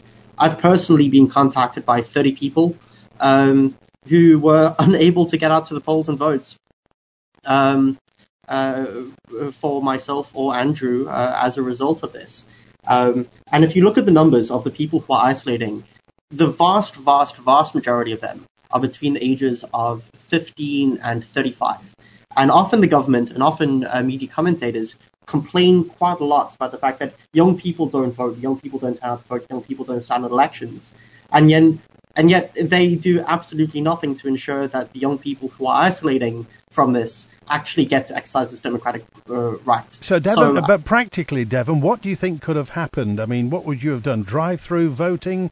Drive-through voting could have worked. They could have changed primary legislation to allow absentee voting until the last day. They could have allowed emergency proxy voting, as they did in the UK. They had 15 months to solve this issue, and Tim Baker has completely failed in this regard. They've had 15 months to get this sorted out, and a lot of people were disenfranchised as a result. This question was raised in January, it was raised in March, it was raised last week. So when he says he doesn't have time to do this, he is wrong, and he is negligent. And I think that's the big story about this election, is rather than results as much, it's also the fact that a lot of people have been disenfranchised at the end of the day. Some pretty grotty turnout figures for this election in Douglas, Devon, and again, it's an enormous seat of population in the Isle of Man. How can you motivate people politically? I think one thing that did work for us is a campaign that focused on issues that go beyond dog fouling and streetlights. These issues are important. But Douglas Borough Council used to build dams. We used to operate tramways that were the inspiration for trams in San Francisco. Douglas Borough Council challenged the national government and helped establish democracy on the Isle of Man as a result. We used to manage electricity infrastructure, right? So we can provide affordable housing, and we can provide adequate solutions to our contributions to climate change if we are willing to be brave enough to actually get out and do it. I think by showing that Douglas Borough Council and local politics can have a tangible benefit in people's lives, maybe they will have increased participation in the future. And maybe if it's easier for people to vote, particularly people who've been forced into home through isolation, it'll be easier for them to vote as well. Well, Devon, I do want, as Ewan Gorn joining you now, I do want to ask you, questions have been raised about whether a legal challenge might have been mounted against the government about their inability to provide for those who are isolating and can't vote. Now, is that something you think should happen? 100%. I would encourage anyone who doesn't win this election, I would encourage my opponents in this election to challenge the validity of this election. Although that I imagine a lot of the people who are isolating would have been voters for Andrew myself, the fact that anybody is disenfranchised is absurd and infuriating at the end of the day. We're supposed to be in democratic society. And if the DUI, I think it talks to wider issues within government as a whole. And maybe we need to pay more attention to local government if there is such a consistent or deep failure at a national level, particularly to at least facilitate the running of local elections. Oh, you've been joined by somebody else there, I think, Devon. But we'll move on now. But thank you for speaking to us, and congratulations. Good. What's your dog's name, Devon? By the way. Oh, it is Sunny. Yeah. Sorry, we're isolating with a few people, so it is how it is. Congratulations, anyway, Devon. Good night now. Good to talk to you. Thank you very much. Cheers. Thanks for being with us. Ewan, we're joined by many things. I didn't think we'd have a dog on the show tonight. No. Well, be careful what you say there, Andy. I think we've had William King on the roof. We've had Devon and his dog Sunny. No, we've had some real highlights of things. And we've got Chris Cave with some winners. Hi, Chris.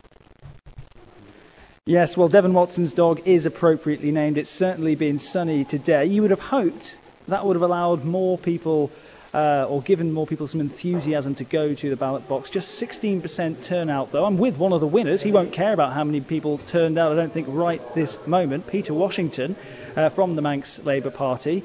Give us a flavour of what Peter Washington will bring to Douglas Council. I think being part of the Labour Party, a lot of discussion goes on, and we can think about the community as a whole and not just base ourselves on single issues.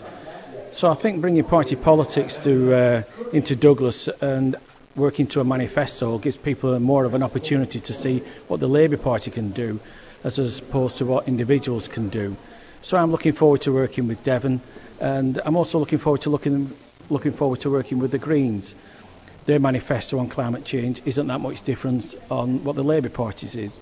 And they have a social conscience, and their policies on social Just to bring you up on that, though, it was noticeable that party politics was playing an increasing role in these local authority elections here in Douglas. It's been a mixed night, though, for Manx Labour, because whilst you and Devon Watson have got in and elected to Douglas Council, Samuel Heyman narrowly missing out. Oh, I'm so sad for Sam. Sam is such an asset in the Labour Party, and he will be sadly missed at the council meetings. But I don't think because he's lost the elections, Sam won't be missed, certainly from the Labour Party, and he'll still be an active member in supporting us in our policies and helping us along the way. But does it possibly suggest that party politics isn't as strong as perhaps it was perceived it was? The likes on social media not transferring into ballots? I don't think it's a case of that. I think it's a case of we're going through a tremendous change. And people, I think, in the past have taken their eye off the ball of politics, but I think increasingly now, more and more, especially young people, are focusing on politicians and what they say and what they do. And I think that we are going to probably look back at this and think, well, this is going to be a turning point.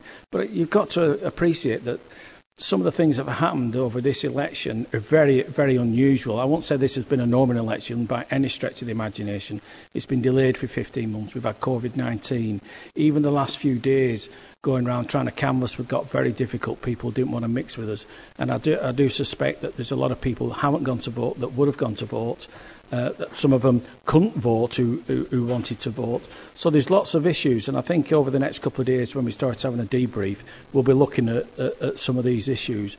But I think as party politics, as far as the Labour Party is concerned, and I don't speak for the Greens, but I think they've had a good night, and I think the Labour Party's had a good night, and I think more and more people are going to be looking at our manifestos and keeping us up to account for what we say in our manifestos and what we're going to do. Well, there's a real roller coaster for you, 2 recounts, but you were eventually successful. You are a councillor. Congratulations to Peter Washington, the second of 3 Manx Labour Party councillors or candidates to be elected to the council. I'll hand back to you in the studio. Chris, thanks very much indeed. To another Chris as well. Chris Thomas, MHK, joins us. Good evening. How long were you a councillor in Douglas? Just over a year, from memory, 2012. I'm trying to think. There's David Ashford, councillor, and Corlett was a councillor. In Peel, you got Geoffrey Boot and Ray Harmer. Laurie Hooper was a councillor in Ramsey. Do you think it's a good grounding for a politician to operate at local level? Yeah, I think it is. Dr. Allenson as well, and going back beyond that, many people have been councillors. The Education Council was another route in the day, and we'll see. Perhaps the Legislative Council will be a new grounder for MHKs if certain people are elected this time. What are your views on balance? What are your judgments from what you've heard tonight? Well, in Douglas Central, all the 4 candidates put together impressive leaflets that came through my door. The turnout in Douglas Central was slightly higher than it was in North Douglas and East Douglas, which is the same as at general elections. Congratulations to Stephen Pitts, who got a huge number of votes. He's a long-established politician. He must be one of the candidates to take on the mantle of David Christian. John Skinner did very well, Natalie Byron as well in Douglas Central. If you go over to East Douglas, Andrew Bentley and Devon Watson worked as a team, and they've done really well. I mean, if I just do the numbers, Andrew Bentley and Devon Watson got more votes than Chris Robertshaw got in the general election, and nearly as many as Claire Barber. Having said that, there were far fewer. Each of them had 3 votes. Yes. Each candidate had 3 votes for them, and they only had 2 votes in the general election. And there were more opponents in the general election, but it is, a large number of votes to have got in East Douglas. Is it more relevant now by getting rid of Athol Ward, Murray's, Victoria, Derby, St George's and Hills, and going into the almost the parliamentary constituencies? Yeah, and having 12 members of the council, 12 councillors rather than 18 will be profoundly important in changing things. It is, we have had a group of people who've left the council. Thank you very much for everything they've done for the public. We now have a new group of people who are obviously excited about the future from talking to them in all sorts of ways, and we are going to need to work together as MHKs with our new councillors. There'll obviously be new MHKs in place in October. How can the new councillors make themselves relevant, though, to the people of Douglas? And indeed, I mean, the commissioners and councillors that have been elected across the island now, what can they do in the early days to make themselves relevant? Oh, they are already. You've heard a lot of talk there about speed limits and calming traffic, and councillors have been working with MHKs on that issue. You heard Devon Watson and Andrew Bentley issuing a challenge on the fact that the COVID has affected this election because it's been more younger people have been isolating rather than older people, and they made the point that the Department of Infrastructure could have done more about that earlier. All those points are true, and they're the same points I made in the House of Keys in March when the most recent opportunity was there to change the legislation. The next election for local authorities won't be organised by the DOI, it'll be organised by Cabinet Office under the new election law, and the new processes that are being put in place for the election would have coped much better with this situation. We could have declared an emergency if we'd used the new law. We could have had later proxy voting. We could have done all sorts of things. And it's a great shame that we didn't. I did try to move for that back Tony in March. Brown, did that surprise you that they couldn't get votes out for people who were isolating? Well, I don't know if it surprised me. I hadn't given it a lot of thought, really. But listening to what's been said this evening and what Chris has just said, I mean, at the end of the day, the Isle of Man government can do what it has to do. And if it has to make emergency provisions for whatever. Everybody knew COVID was about. They knew already that the local authorities had been extended a year. I think it's fair to say they knew at that time that COVID was unlikely to have vanished. Well, they've always said that for ages. This is going to be with us for a long time. So they may not have wanted this to happen, Tony Brown, but it almost makes it look like the DOI or central government doesn't care. Well, I don't think it's not care. I suppose you could say it's pressure of other things on their minds, and I think the point that Chris has just made about the Cabinet Office dealing with it, and I'm not a fan of the Cabinet Office as a structure, but if you've got such a body, then that's the very body that should be dealing with election issues at all levels, because they are a central point. And I do think that if you make provision for all circumstances, and I think we all accept, the public accept, we've been living through a strange period where, in fact, the legislators and government have had to make difficult, unique decisions, and it's a pity that this one wasn't picked up, especially when it had been raised, because, again, Chris mentioned the point, he raised it some months ago, and still nothing was done. These things can be done quickly. Chris, so what was the reaction? I mean, when it came in Keys and Tynwald, were you surprised by the reaction? The focus from the Minister at the time appeared to me to be on giving a chance to commissioners in the areas where there was unlikely to be an election a chance to retire. The focus was on making sure that those bodies were still quorum. There wasn't really much focus on the places where there were likely to be elections. That's my view of what the thinking was in March. It was about giving the people a chance to get off. They've been trying to get off for a year. And I do think that, whether we like it or not, I do think technology is going to take over. I mean, you're going to end up with people being able to vote through the internet because, you can make it secure. We already do it for our driving licenses, our income tax. So I'm sure that will develop, and I think within the next 5 years, if not whenever, we're going to see a change in that. Do you think so, Chris Thomas? Very much so, and the new systems we're putting in place for this general election, for instance, putting manifestos online, they could have all been used for the local elections at Government Office. OK, Douglas Council are going to miss the considerable experience of long-time leader David Christian. The views of Claire Wells, who's been the authority's housing chair over the last term and was re-elected uncontested in Douglas South. Now, after occupying a senior position at the council, some have tipped Claire Wells to be Mr. Christian's successor, but she wouldn't be drawn on her ambitions. but she said there are big shoes to fill. I think strength is really in the people that are coming in. And so, yes, we're going to lose some of his expertise, but it's really down to the integrity of the people that are coming in and their ability to stand by their beliefs and challenge the issues that we come across. So although I understand your question, and are we going to be, I don't think we'll be less strong than when David was there. I just think that his knowledge and his ability to pinpoint an issue so quickly may be slightly lost. However, anybody that comes in, as long as they stand by their morals and are willing to challenge in the right way, I think there is a way forward on that. Would you be willing to be the council leader? Because some see housing as it's a big responsibility in Douglas because, you know, they're the largest housing provider. Some might see you as maybe a natural successor then to the council leader. What would you say to that? I think at the end of the day, it's down to the members to choose who they want to lead them. Well, would you be interested if they were interested in you? I'm not really sure that it's something I can answer, to be honest with you. I think it's going to be a very difficult position to fill. I think you're in the public eye a lot, and you need a particular personality, I think, to be able to carry that role off. Whether or not the members that come in choose me as their leader or anybody else who comes in, that's really up to them to decide.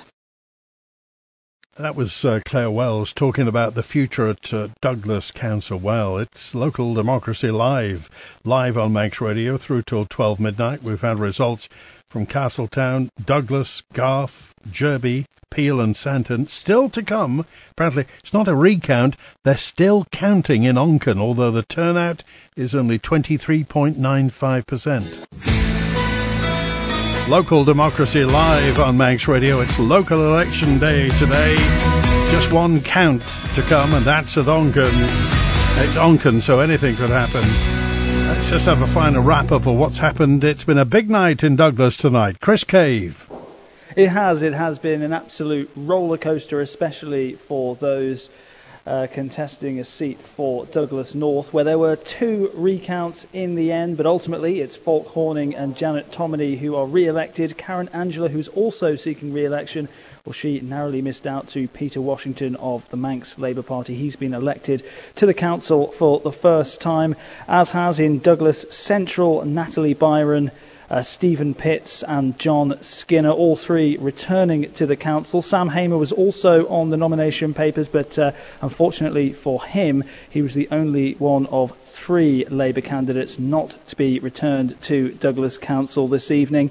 And in Douglas East, it was Andrew Bentley, Ian Clegg and Devon Watson who were elected to serve for the next 4 years, and there'll be plenty of discussion over the next few days as to who will succeed David Christian, who's one of many councillors with years of experience who won't be part of the next council, and it'll be interesting to see how those fresh ideas are blooded in with existing schemes which need to be carried out, how they learn the processes, who takes part in what committee. And it has to be said, despite speaking to people earlier on, just after polls closed, I was speaking to a number of candidates who were saying that the polling stations have been busy throughout the day. It was a glorious day, but ultimately when you look at the figures, again, a pretty dismal turnout from the voters of Douglas. 21.49% was the highest in each of the wards. That came in Douglas Central, where there are only 4 candidates, and it goes back to just what might have been. Some candidates will be left with a sour taste in the mouth just because of what has happened over the last few days. It emerged that no contingency plans were in place following a surge in coronavirus cases, and people will be feeling there was a democratic deficit.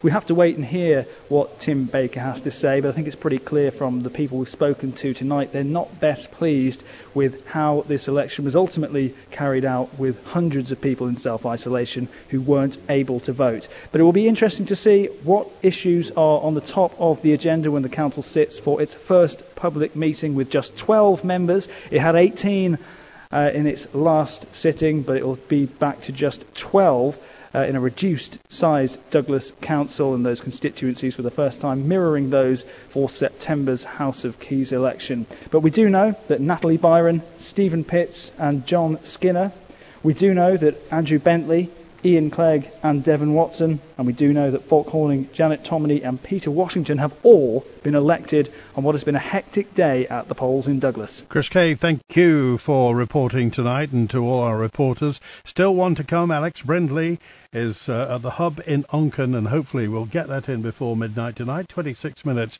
ahead of midnight. Ewan Gorn is here with Chris Thomas. Now, I just want to say, Andy, before I speak to Chris, that we will be having the Infrastructure Minister Tim Baker live on Manx Radio Breakfast tomorrow morning. Interesting to see what he has to say about some of the issues raised this evening. But we'll talk to Douglas Central member Chris Thomas. Of course, you were Policy and Reform Minister pushing through rates reform. Now, Mr Brown mentioned before how rates have been sort of extrapolated away from the local authorities, but the way they're set, the way they're levied rather, was something that you were trying to change. Just tell us a bit about the background there. I was trying to change it, and in the 5 years before me trying to change it, somebody was trying to change it. They were trying to use a different approach. They were trying to use what's called the capital market banding approach. I was trying to use the area approach, and both of them were shelved for political reasons. It's an incredibly difficult thing to solve. Where we are now is a consultation was launched again just back in May, but it wasn't really launched, and as far as I understand, it's not going to be launched. They're now leaving it over to the next administration. Mr Brown described the fact that rates still use a system based on 1969 rental values. My system would work. It's very cheap to sort out the relative value of the properties using aerial photographs, but there will be winners and losers in all sorts of ways, and it's a very difficult thing to sort out, and I think Mr Brown would agree, but we need to sort it out now. So I just want to ask about Mr Brown, the political reasons why rates reform never happens. Why is that? Is it because rural rates will go up and rural MHKs don't like it, or what? Yeah, I mean, I think the point is it is a difficult situation, and it directly affects people. What, unfortunately, many of the politicians ignore is that many people suffer under the unfairness of the present rate system. You have large houses in the countryside paying maybe a third of the rates of a small house in the towns, and the very people who need support can't get it because the rate system doesn't give it. And government and Tynwald had a policy which was that a lot of these rate-borne issues would be borne by government, because at least then the taxation system recognised people on lower incomes, and therefore you may not be eligible to pay tax. It wasn't perfect either, but you've got to look at the whole picture. It's not just about reforming local government or reforming the numbers. It's about reforming them and identifying the services that should be provided at local level and how they'll be funded. And when you do all that and put it together properly and recognise also the geographical nature of the Isle of Man and the different communities in a way that's acceptable, then you'll get greater interest in local government. Do you think that's the issue you had, Chris Thomas, that you didn't do the services, you just went for the rates first? Oh no, for 10 years we have been doing the services, and we are making progress on that, and we've got to continue making progress on that. So housing, we've now got shared lists everywhere except for the west and the east. We've got them in the south and the north and a bit of the east. In terms of waste management, we're beginning to get to a more optimal provision. This is the way we've got to approach it. Castletown Civic Centre is an incredible achievement. Castletown is transformed in the last few years. I go down there for nights out. I go down for Port Erin. There's a lot of buzz about it compared to Douglas. We've got to learn from that. We've got to start again early, and we can hopefully nail it if I have the privilege to be part of it by getting re-elected. Can I just make one point there? You see, that the changes, I acknowledge that, but one of the most fundamental changes that's been made is, for example, in the south now, you have one housing authority, and on paper it sounds great, but the politicians have no input. It's done by officers. Yeah. So the elected representatives have no influence at all on who gets a house. No influence if there are circumstances that warrant it now. Some people say, they'll do their mates favours. In a committee, big enough committee, that's hard to do. And what makes you feel that officers might not do that? So there's a lot of unrest about this, that people are being allocated houses with no input from the politicians. So you go to the politician, the local politician, go to a Castletown commissioner or go to a Port Ed, and what do they say? I have no say over it. But surely you have to protect the allocation of housing from sort of political interference, even if it's, however well-intentioned. Political interference, absolutely. And you can do that by having clear policies set down on the criteria that they have to work to. But to have that only with officers and no input at all, by any politician, to me is not what democracy is about. Democracy is about local representation at local level, and it's about people that we've just seen tonight who have been elected by the people to look after their interests. The officers haven't. They're there to service those interests, and that's the difference. And I do think there's getting muddled up a bit. Chris Thomas, anything to add on that? No, it's a fair point, but the other thing that's changing is that the Equality Act's there, the Freedom of Information Act's there, we've got the Ombudsman that can now consider cases about housing allocation and so on. So these are all making it a bit more difficult. The other point I wanted to put down on this show is the fact that we've got huge differences in local authorities in the island. We've got Santon and Derby, where they've had very active local democracy this evening, but they have an annual turnover of £100,000 compared to Douglas, which has 30 million turnover, and we have much lower turnouts.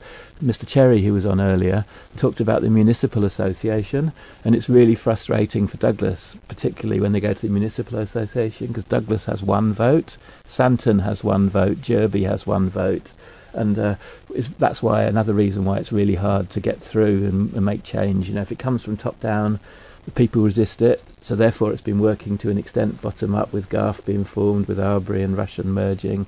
I'm sure something eventually will happen in Castletown and Maloo, because I heard earlier on Mr. Brown saying that part of the reason Castletown wanted houses was to get extra rates, and that's exactly what I perceived. And they're looking at Maloo, that gets all the rates from the airport and the industrial estate. It's not just that. Castletown actually handles the sewage, although now it's Iris, but handled all the sewage from Maloo and never got a penny for it. It just had to take it through their system. The whole system is to be blunt, it's a mess.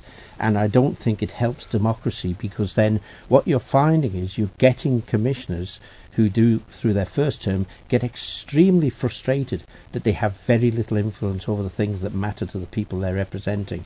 And that's a real issue. These roles have to be meaningful. They have to mean something. You have to be able to achieve. If you take away achievement, then there's no vision, there's no way forward. People just get fed up, and you end up with this situation. And I do think that there's a need to, bring all these things together. The principles of what Chris says are fine, but they're all being done in bits. You need an overall picture, and you need to say, how do we sort this out? And that to me is the missing link. But who's going to take this forward? Because do MHKs benefit from sorting out local authorities? Well, lots of the MHKs don't want strong local authorities, because that's where their opposition will come from.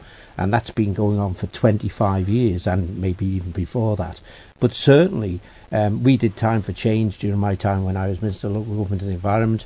We had all the local authorities, except I think it was 2, in favour of the change. It was total restructuring, total refinancing, and so on. And it fell because the MHKs didn't want strong local government in their areas, because that's where their opposition would come from. So they have to look above that and say, what's in the best interest of the ratepayers? The rate system certainly isn't. The services provided at local level are now more provided from central government, from government itself, and it just doesn't work. It really doesn't work. So, Chris Thomas, are you going to be taking this issue back up should you be successful in the... Yeah, it's in my manifesto, and it's very important. And there are 3 things that are changed now. The first one is that we now have many more 2-seat MHK constituencies. Well, that's a disaster. So therefore we have Glenfaber and Peel, so the people have to appeal both to the town and the countryside. We have other areas like that, Garth, the same with part of Onchan and part of Garth. So that's one tension. Eventually, Maloo and Castletown will have to work out an arrangement, as they will have to do in Port Erin and Port St Mary and Ramsey with the northern parishes, and then Peel and the rest of Glenfaber and so on. So that's the second one. And the third one is just that, exactly as Tony Brown said, we need to focus on the services and the delivery of those services. Out in the countryside, people perceive that Douglas and Ramsey and Peel waste money relative to them, and that's a perception that's probably real, and we've got to actually deal with that as well. Well, I did reference the election there, so I should reference that the other candidate standing for Douglas Central for the House of Keys is, of course, Anne Corlett. Okay. Could I just say something that Chris mentioned? Excuse me, about, like to take Maloo. The biggest part of their income comes from quarrying. And that's one issue. You've got the same when you go up the Point of Ayre. Quarrying gives them massive amounts of money, and yet their services are very small. The towns, whether it's Castletown, Ramsey or whatever, don't have that. So it's distorting the whole system. So you have very wealthy small parishes and, relatively speaking, poor towns. Okay, we just had some messages in from Onken. There are 2 candidates left to count there. It's unlikely that the result will be on before midnight, but we'll stick with you. We'll try and get that result from Onken. Lots of people have been saying, obviously, Castletown, Douglas, Garth, Derby, Onken, Peel and Santon, there have been elections, but the rest of them, the other 14, Arbury and Rushen, John Murray, Kringle, Jane Looney, Kiri Jenkins, Peter Gunn, Stanley Pilling and Thomas Radcliffe, representing Arbury and Rushen. In Braddon, well, you heard earlier on Christina Corkill talking about Braddon, Andrew Jessup, Neil Mellon, Andrew Morgan, John Quay and Peter Scott. There are 5 seats in Braddon, in 7 in Michael, Matthew Deal, Catriona Livingston, Avril Muller, Paul Clark, Barry Murphy, Diane Kelly and Carol Lillywhite in Michael. 5 seats in Bride, Pam Kenray, Julie Billingsley, Jennifer Quine and Anne Carter. So 1 short there. In Bride. In Lezayre, Andrew Brew, Vivian Quain, Julian Tier, and also Madeline Westall. There are 5 there, but only 4 named. In Patrick, there are 5. Roger Banks-Jones, Henry Brightson, Jeff Gelling, Philip Matthews and John Snelling.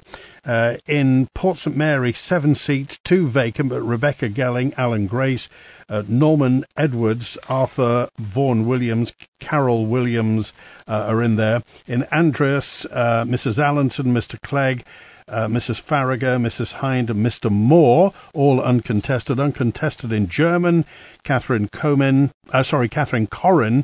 Martin Fade, Valerie Goldie, Fiona Moore and Robin Watterson.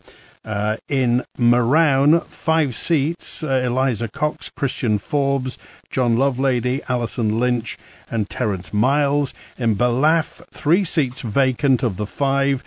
In there, Stephen Curfey and Liz Nicholson. In Maloo, 2 seats vacant, but in Barbara Brereton, Richard Lewis and George Norrie. In Port Erin, 7 seats, 1 vacant, so in Gerald Callister, Godfrey Ege, Barbara Guy, Hannah Mackenzie, Mark Morley and Dawn Sim.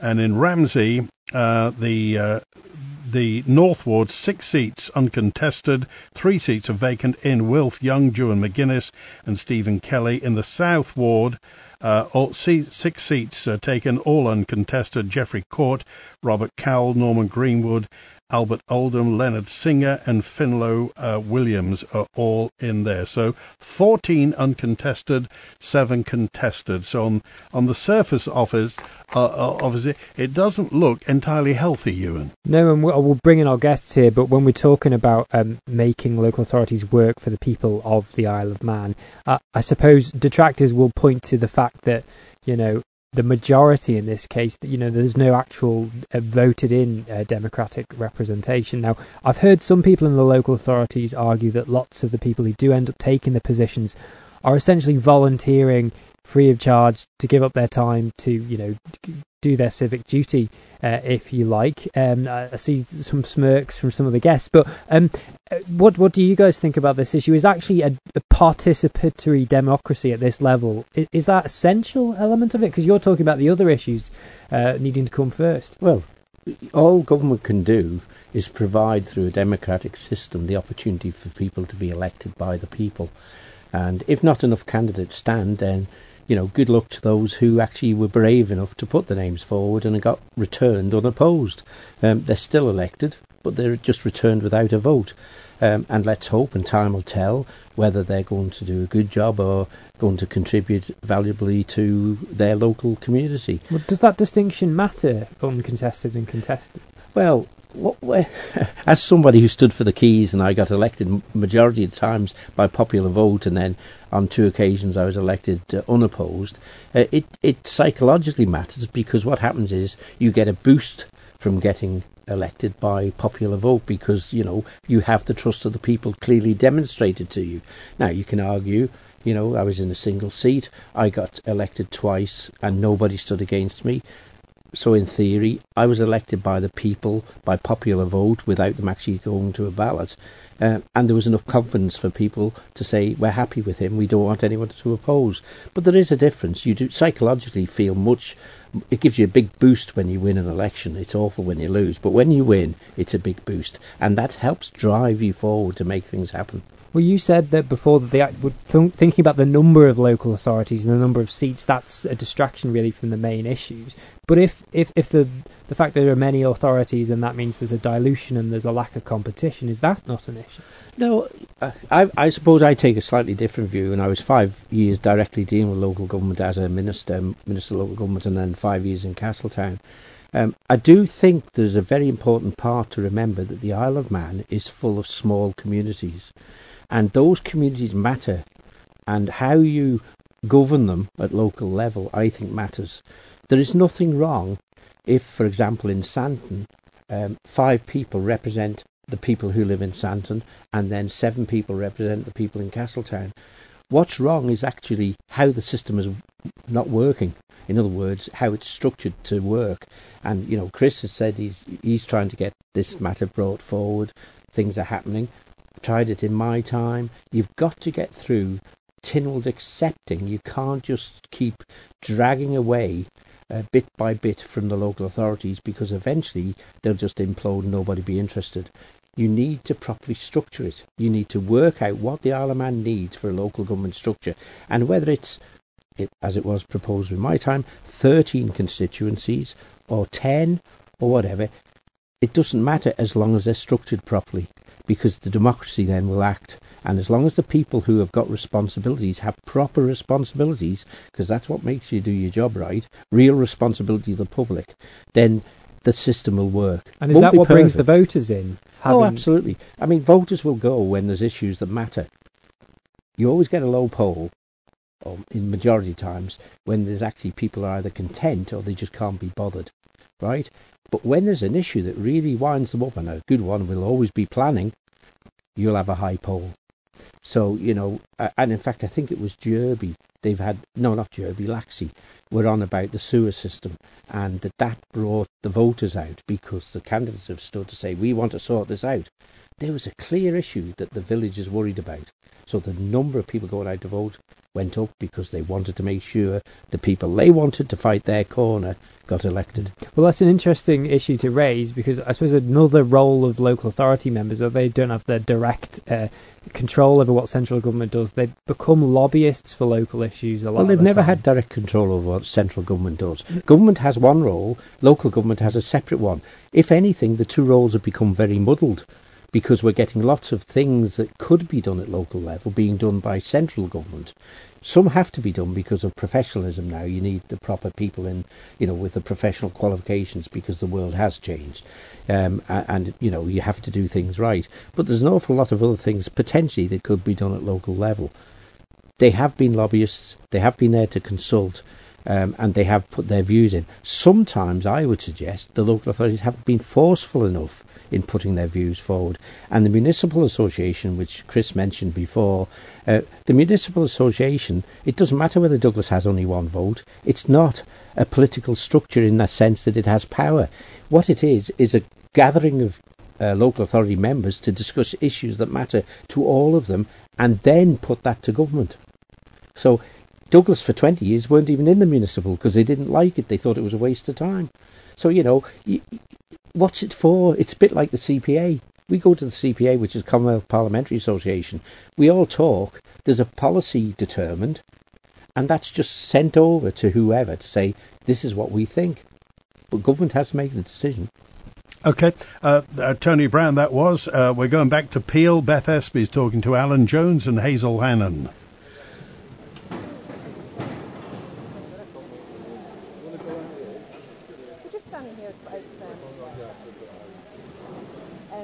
So a quick word with Alan Jones, who's regained his seat in the Commissioners. How are you feeling tonight? It's been a long day, but I'm really grateful the fact that we had an election. and I'm very pleased for everybody who stood for it, and I'd like to thank them for putting themselves forward. Congratulate those who've got in, and I just look forward. We've got 4 years of hard work ahead of us, and let's get on with it. And some new blood on the commissioners tonight. Some very good new blood, yeah. I'm delighted to see them on there, so I look forward to the next 4 years. Wonderful, thank you. So talking now to Hazel Hannon, who's been re-elected to the Commission this evening. How are you feeling? Yeah, I'm feeling fine. Yes. I mean, any would have been elected. We've got to be honest, but we had an election. That's the main thing. So yes, it was good, and we've got new people on the commissioners. So I think Peel will go from strength to strength.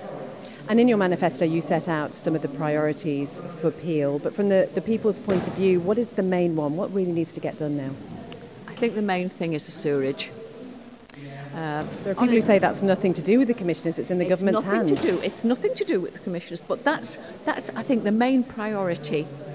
I think one of the things that commissioners have got to address really seriously, especially after today, is climate change. Everyone has got to address it. We're supposed to be a biosphere. We're supposed to be living in harmony with nature. We're not doing that.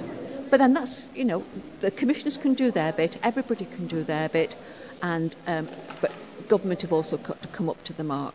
A suggestion maybe the commissioners haven't been doing it up to now? A little bit, yes. But trying to get change, it is difficult, yes. You're well used to these elections by now, Hazel, but does it still give you that same thrill? Yes, it does. Yes, it does. Sometimes I think, why am I putting myself through it again? But for Peel, I did it. I just love Peel, and I love the people in Peel, and I'll just do the best I can for them. Hazel, congratulations. Thank you for talking to us. Thanks. Alan Jones and Hazel Hannon with Beth Espy in Peel tonight. Local Democracy Live. We're ripping up the script here tonight because we're going to go on. I was supposed to finish at midnight. We're going to wait until everything happens in Onken. But we're going to say goodbye to our guests. Chris Thomas and Tony Brown have been with us.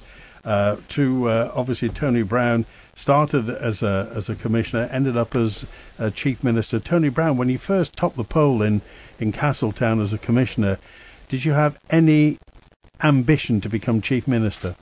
No, and I never had an ambition to become Chief Minister whilst I was in the Keys until my last term. And I didn't really have the ambition per se, because I was happy to be Speaker.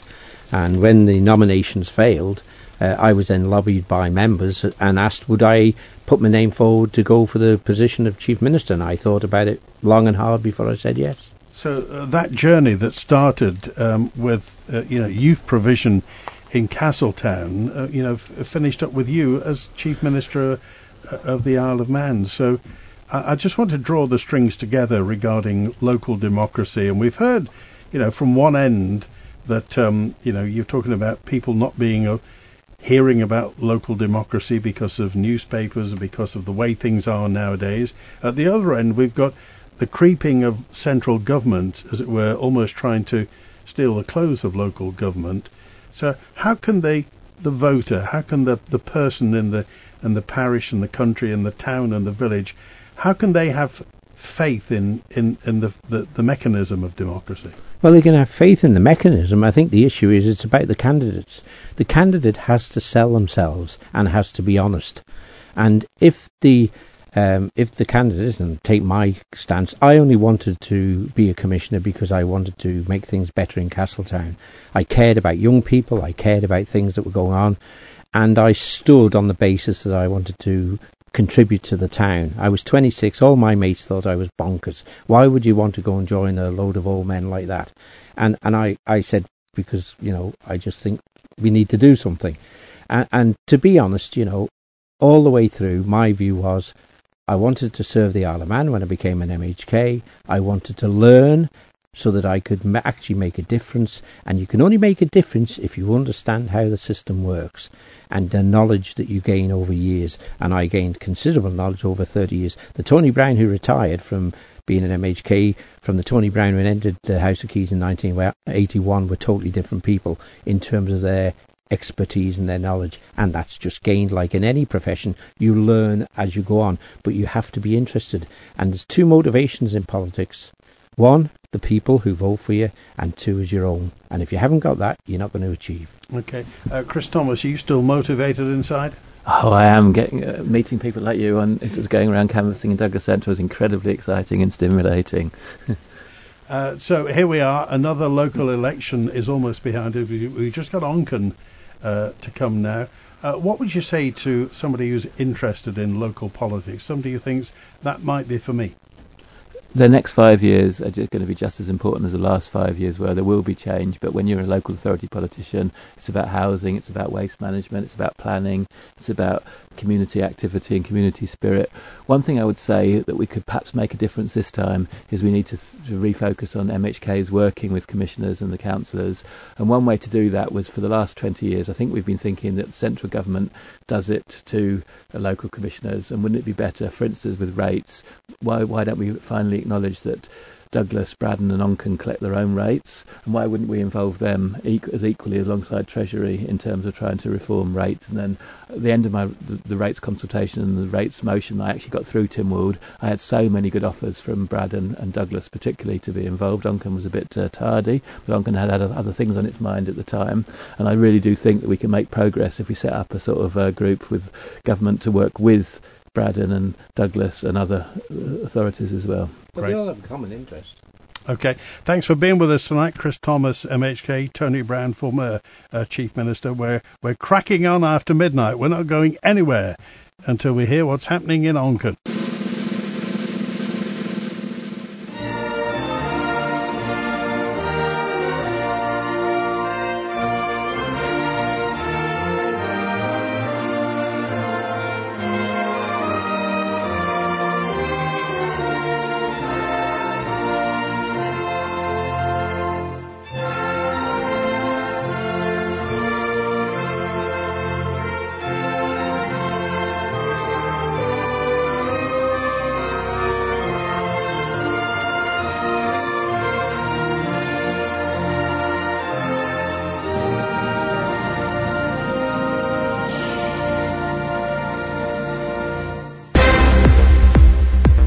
Cracking on.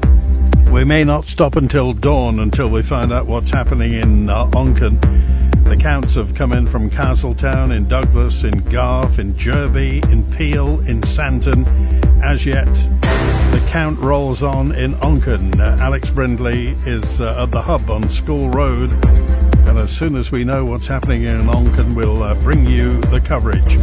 Now, much has been talked about encouraging young people in politics. It's an issue that is brought up at every election. If you listen to Manx Radio's podcast, it's a youth politics podcast called Politibabble. Archie and Oliver are two of the hosts of Manx Radio's Politibabble. Archie and Oliver say there's a lack of awareness about local authority elections. You've been in school. Has there been much talk of local authority elections coming up? I must say, from the education side, there's been absolutely nothing. Not even mentioned by the school. Oh, if you're in Castletown, you live in Castletown, you can go and vote. If you live in Douglas, you can go and vote.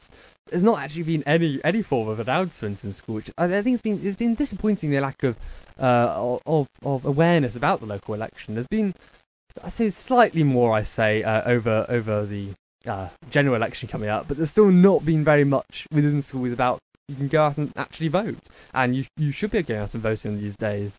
We saw the other day that obviously self-isolating residents now can't actually go and vote. So I suppose that's a big problem for the youth, because about half of them are actually, well, half of them a few weeks ago were all isolating were the youth. Definitely. Currently, if you're standing and you've been speaking to a lot of people on the door and they seem very interested in you as a candidate, potentially you could lose a considerable amount of votes. And obviously, as we know, most of the people self-isolating at the moment, if you're looking at the statistics, are people aged from our age all the way up to around 25 is where the high numbers are. Obviously, they are the people that have usually not double jabbed and only have one jab or none at all.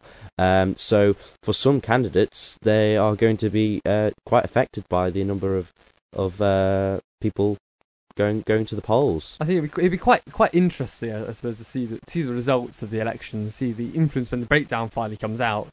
I suppose it's been interesting with the level of engagement. I'm in a commissioner's parish where there isn't really there's not a contested election, but people our age can't actually go and stand for the election. We have to be 18 to go and actually stand, even though we can vote at 16.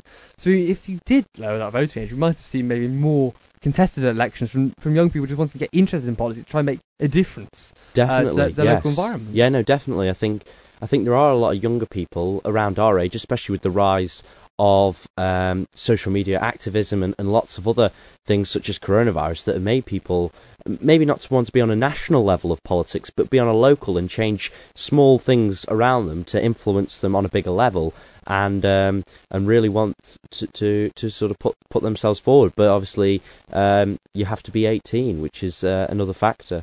So I suppose we're quite disappointed that there's not been so much awareness put out, especially towards the youth in the voting areas where there is voting about the election.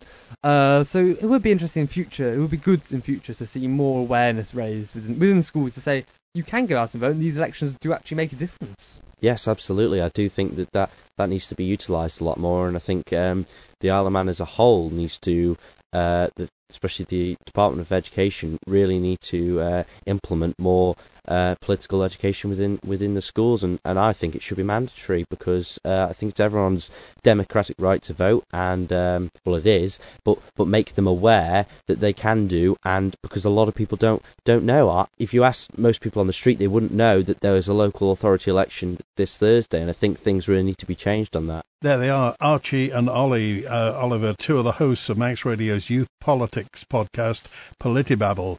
Take a listen to it. They are the taxpayers of the future, and the voters, of course, they'll be allowed to vote in the Keys General election this coming September. We've been everywhere, so let's go to Onchan, to the hub in Onchan. Alex Brindley. When are they going to do it, Alex? When's it going to happen? That's the question I would love to have an answer to. Good morning from Onchan. There was a greeting I wasn't expecting to say this evening. It's been a lovely warm evening here in Onchan, quite frankly a little too warm at times, and there was quite a flurry of activity before the doors closed at 8 o'clock, with voters still turning out. Now obviously Onchan, a controversial constituency, headline after headline about the commissioners, with accusations of bullying, infighting, and the outward impression of a local authority in disarray at times, set against the backdrop of issues that need resolving, such as anti-social behaviour in the village and the parish, possible vandalism, and calls for investment in facilities and housing. So these are just some of the issues that the new Onchan commissioners going forward will have to grapple with. There's 7 seats up for grabs, there's 8 candidates vying to fill them, and hopefully within about the next 10 minutes, quarter of an hour, Andy, we will find out who those people are sitting in those 7 seats for the next few years. But for the moment, back to you. Won't be long now, Alex. Thanks for being with us tonight. 8 minutes past midnight. We'll go on till dawn. Onchan is well known for keeping everybody waiting, and it's been a lot of a soap opera. Why should it stop now, Ewan? Yeah, keep going. We're here, we're ready, so let's keep having it. I do want to mention, because respect to Alex Brindley down in Onchan, because he was actually our first reserve to cover the authority. He wasn't supposed to be there, but unfortunately, as has affected this election and other people, for COVID reasons, we had to call upon his services, and poor fella has ended up doing the latest count that we have. It's not just bars that have to close. We have to call in the management sometimes to get their hands dirty. Lots of reports around it. Of course, and Chris Thomas was alluding to the fact that, in different parts of the Isle of Man, politics resonates in different ways. He's talking about Jerby. Big turnout in Jerby. Wanting to get something done in Jerby. And Jerby, as an area, has got an awful lot of potential. They still haven't got to grips with the industrial park and everything up there. They've been throwing money at it, but still nothing's come of it. Well, I was at a public meeting up there about some of the proposals the DOI had to retrofit some of the old hangars and areas and try and rejuvenate the area. But the message I seem to get from the residents was they've heard it all before and they've not seen much happen. And that was the resounding message. And the other big public meeting during my time as the local democracy reporter that I went to in Derby was about the bus service, and they were swapping out some of the regular services for Dial-A-Ride. And you almost got the vibe that Derby was a convenient testing ground for things that might be rolled out in other places later. And I think the community sort of said, we haven't asked for this. Why roll it out? So it's great to see when these elections were confirmed. I think, standing out amongst the bigger hitters were Derby and Santon, places where, I wouldn't have batted an eyelid had they been uncontested. And then we look at some of the big uncontested elections like Ramsey, places like that. You sort of, they were the outliers, Derby and Santon. But what tonight proves is that those communities do want to have a say in how they're governed at local level. And that is something that should be cherished, I suppose, and noticed and valued from the people in those communities. Well, they've heard it all before, as you say, in Derby. Go back to the airship days of Derby 30-odd years ago. But Derby at the moment is something of a blank canvas. Now, the turnout in both terms of candidates and electors does and will add to the debate over the future shape of authorities, and we've heard people talking about the shape. How many, should there be more authorities? Should there be fewer authorities? And how their function has changed. John Moss has a few thoughts. I have in my hand a document. On its cover is a man who looks like a younger Barry Cryer, with his shoulder to the arm of a very large clock. Now, there's the Magna Carta. There's the Declaration of Independence. There was that bit of paper Neville Chamberlain waved at Heston Airport. And then there's this. Time for change. This wasn't the first, but perhaps the most famous and the most reviled blueprint to try and refurbish local authorities. This, the bad uncle, in a series of reports issued by the Department of Local Government and the Environment as it was then. An initial report in 1992 proposed to reform local government on the basis of 6 authorities. The second interim report in 93 advocated 12 authorities. The final report in February 1994 recommended a structure based on 13 authorities, and so on. Opposition from the existing authorities led to a further alternative approach in September 1999. In October of that year, the Council of Ministers determined not to take the issue of local government reform any further for the time being. Over the years, more reports, suggestions, reheating the pot and throwing in the ingredients, less authorities, bigger authorities, eye of toad, wing of bat. Now in 2021, the lack of an election process in 3/4, is it, of the authorities has poked at the embers of the discussion. But do we now have an element in the mix that wasn't there a decade or so ago? Is social media the new social democracy? Instead of turning to the conscientious corpus of representatives, do people turn to their phones, their tablets, their computers? If an individual is incensed at a local failing, on the roads quite often, potholes and speed, blighting, parking, rubbish. No, I don't mean parking is rubbish. Never mind. Or where do they turn to? They may present their grievance to the local authority, to a member, or they may guide their digits to their keyboard, to social media, and there pound out their unhappiness. There they're quite likely to find like-minded souls who will add their shoulders to the wheel of discontent and force its progress a little further up the road.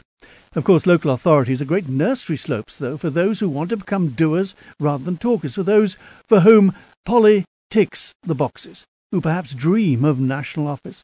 Like Dot Tilbury guiding the young Cavendish, the young wobbling politician can find his or her balance and gather speed in local authorities, perhaps one day achieving escape velocity from local government and landing triumphant, a new Jeff Bezos parachute deployed safely into a key seat. And from there, who knows? I commend that thought to the House. 14 minutes past midnight, Local Democracy Live. We're in extra time at the moment. It's not golden goal. It may go to penalties. It's certainly going to a very late count. At the hub in Main Road in Onchan, Alex Brindley will be with us with the result, hopefully fairly shortly. One man who's been doing the rounds in Douglas tonight, weaving between all the candidates, the victors and the vanquished. Chris Cave is with us. Your reflections on tonight in Douglas? Well, I just love that language that you use there, Andy, because it really is exciting election nights wherever they take place, especially here on the Isle of Man, where you know a lot of the candidates and the public figures involved personally, and there is so much emotion on show when you're there in the counts, because you go through the highs and the lows. Are you in? Are you not? Especially when it goes to a recount. And as you heard from many of the people who've been speaking on the programme tonight, local authorities get to the heart of the community with smaller issues that perhaps central government don't take care of, but the commissioners and the council, they can actually do something about it and make our communities better. And we see as well, although it is a low turnout, every vote does count, because we've seen some big names fall tonight. Now, what was the situation with it? There was a recount in Douglas North, is that right? In Douglas North, yes, 2 recounts, actually. Who calls for the recount? The candidates, if they're watching the counts and they can see that it is close and there's not too many votes in it, then they will request a recount. And that can happen numerous times. I assume that may have happened several times in Onchan tonight, which is why we're dragging on into the early hours of the morning. But it happens time and again in elections. And again, it adds to that roller coaster of emotion, which we've seen and we've heard from many of the candidates who are putting their names forward.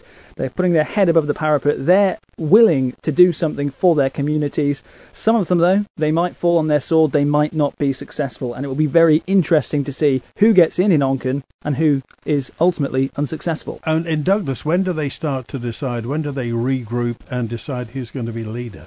Well, that will take place over the next few weeks. The next public council meeting, I'm sure, will be very interesting. And I'm sure there will be the more experienced councillors who have been successful tonight who will be just currying favour with a few of their peers, testing the water, seeing if they would be a popular candidate to put their names forward. And then you look at the likes of John Skinner, who's been a mayor previously. Stephen Pitts as well. He topped the poll in his constituency tonight as well, so that will add more weight. The people have chosen him in numbers as well today. And many, as you say, many of their contemporaries, obviously Richard McNichol, David Christian now, all disappearing off the local political stage as well. And that experience, Andy, the names that you just mentioned there, now, they might not be island-wide known names, but for people in Douglas, they've been voting them in for decades, and that experience will be missed. Ewan Gordon's been looking at the counts. We've had 6. We've just got Onchan to come in. What have you got there, Ewan? Yeah, well, let's start from the start. Let's refresh our memory. So a heady 2 hours ago, Santon Commissioners were the first to declare.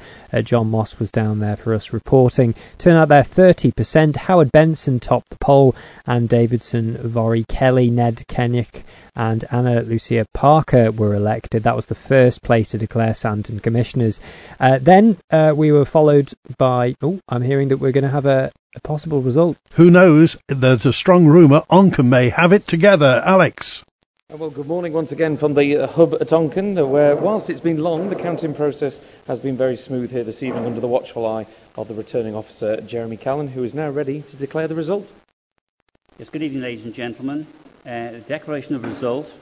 I, Jeremy Callan, returning officer for the above election, hereby declare and publish that the total number of votes given for each of the candidates was as follows: Allen Anthony, 642, Dobson Nigel Anthony, 380, Crellin Derek, 566, Lewin Zara Evie, 619, Logan Fenella Tracy Eugenie, 990, Quirk David John, 1019, Turton Robin Christopher, 598, Williams Catherine Sean, 707.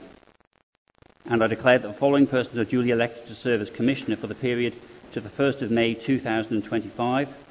David John Quirk, Fenella Tracy Eugenie Logan, Catherine Sean Williams, Anthony Allen, Zara Evie Lewin, Robin Christopher Turton and Derek Crellin. I can confirm that the total number of voters voting at the election was 1,710, which was 23.95% poll. There were 4 ballot papers rejected for the following reasons: 2 voting for more candidates than vacancies to be filled, and 2 marked or void for uncertainty. Thank you very much indeed. Well, there you have the result from Onken. It's been a long night here, but 7 seats filled with the 8 candidates standing. I'm going to try and get some words, actually, with some of the successful candidates. First of all, Anthony Allen, pleased with that result? Yes and no. Yeah, the result is what the result is. What's the no from your perspective? I'd have liked a higher turnout. I think 23.9%, just under 24%, is not going to be as high as other authorities across the island. And I think that's something that we're going to have to work on. I think we need to engage with the community more. And I think for me, that's the lesson that I'm going to take from this. What do you think is causing apathy or the feeling of disenfranchisement in the local community that leads to a low turnout like that? That's beyond a simple analysis at so many minutes past midnight. I think we're going to have to do a proper analysis of that, and I see the solution to the problem is to have more focus and more engagement with the public, and hopefully that will build on that 24%. Thank you very much, Anthony, and congratulations once again. Thank you. I've also got Derek here, so re-elected once again. Are you happy with the result this evening? The result was a fair ballot. Congratulations to David, he's done exceptionally well. My poll, I felt, could have been better, but the public has spoken, and I wish all the candidates that are elected all the best for the forthcoming municipal year. Thank you. What sort of issues do you feel that during the canvassing are on voters' minds when it comes to the local authority in Onken? You can't shrug your shoulders on radio, it doesn't really work. What are the issues that you really are going to have to tackle in the coming years? Because these are now your responsibility. The public have voted, you can't just shrug your shoulders at the public now. No, the public have voted. The public obviously want the authority to work together, work for the benefit of the people and the district, and provide the services that they deserve for their rate money. Thank you. Thanks very much, Derek. Congratulations once again. I'm going to catch here, Nigel. Commiserations that you missed out this evening on getting a seat. Your initial thoughts? The people of Onken chose otherwise, and that's how it should be. Though, when you've been out canvassing, what were the issues that you feel that the people of Onken really want the commissioners to get to grips with? I think they want them to work as a single unit and a happy team. They want less of the discontent. That's what the message I got. We do seem to get headline after headline about Onken commissioners, and they're not good headlines. Do you think that's part of the reason that people felt a bit disenfranchised? I think possibly. It's certainly the reason I stood. I thought I might be able to help with those kind of issues, but it wasn't to be. But I hope that the new candidates who are coming in, the new faces, will have better fortune. Thank you very much, Nigel. Commiserations once again. Okay, thanks. And here is the man who's topped the poll this evening. David, no stranger to controversy when it's come to Onken commissioners and elections, but you've topped the poll. Why do you think that was? Well, I think the people of Onken actually trusted me or had faith in me to put me in the second time. Don't forget, we had a by-election in October there. I joined the commissioners. I want to do things for the village. The main things in the village, we want to make sure that the village people know what's going on in Onken. And we want to improve some of the activities that we have in Onken.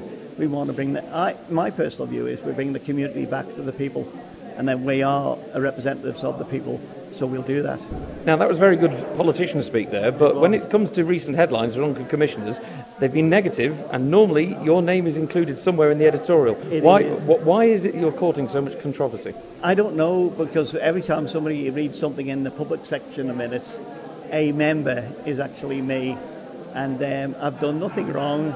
I can tell the people of Onken that I've asked questions to say what I've done wrong, why has it cost the authority so much money, and I still haven't had any answers.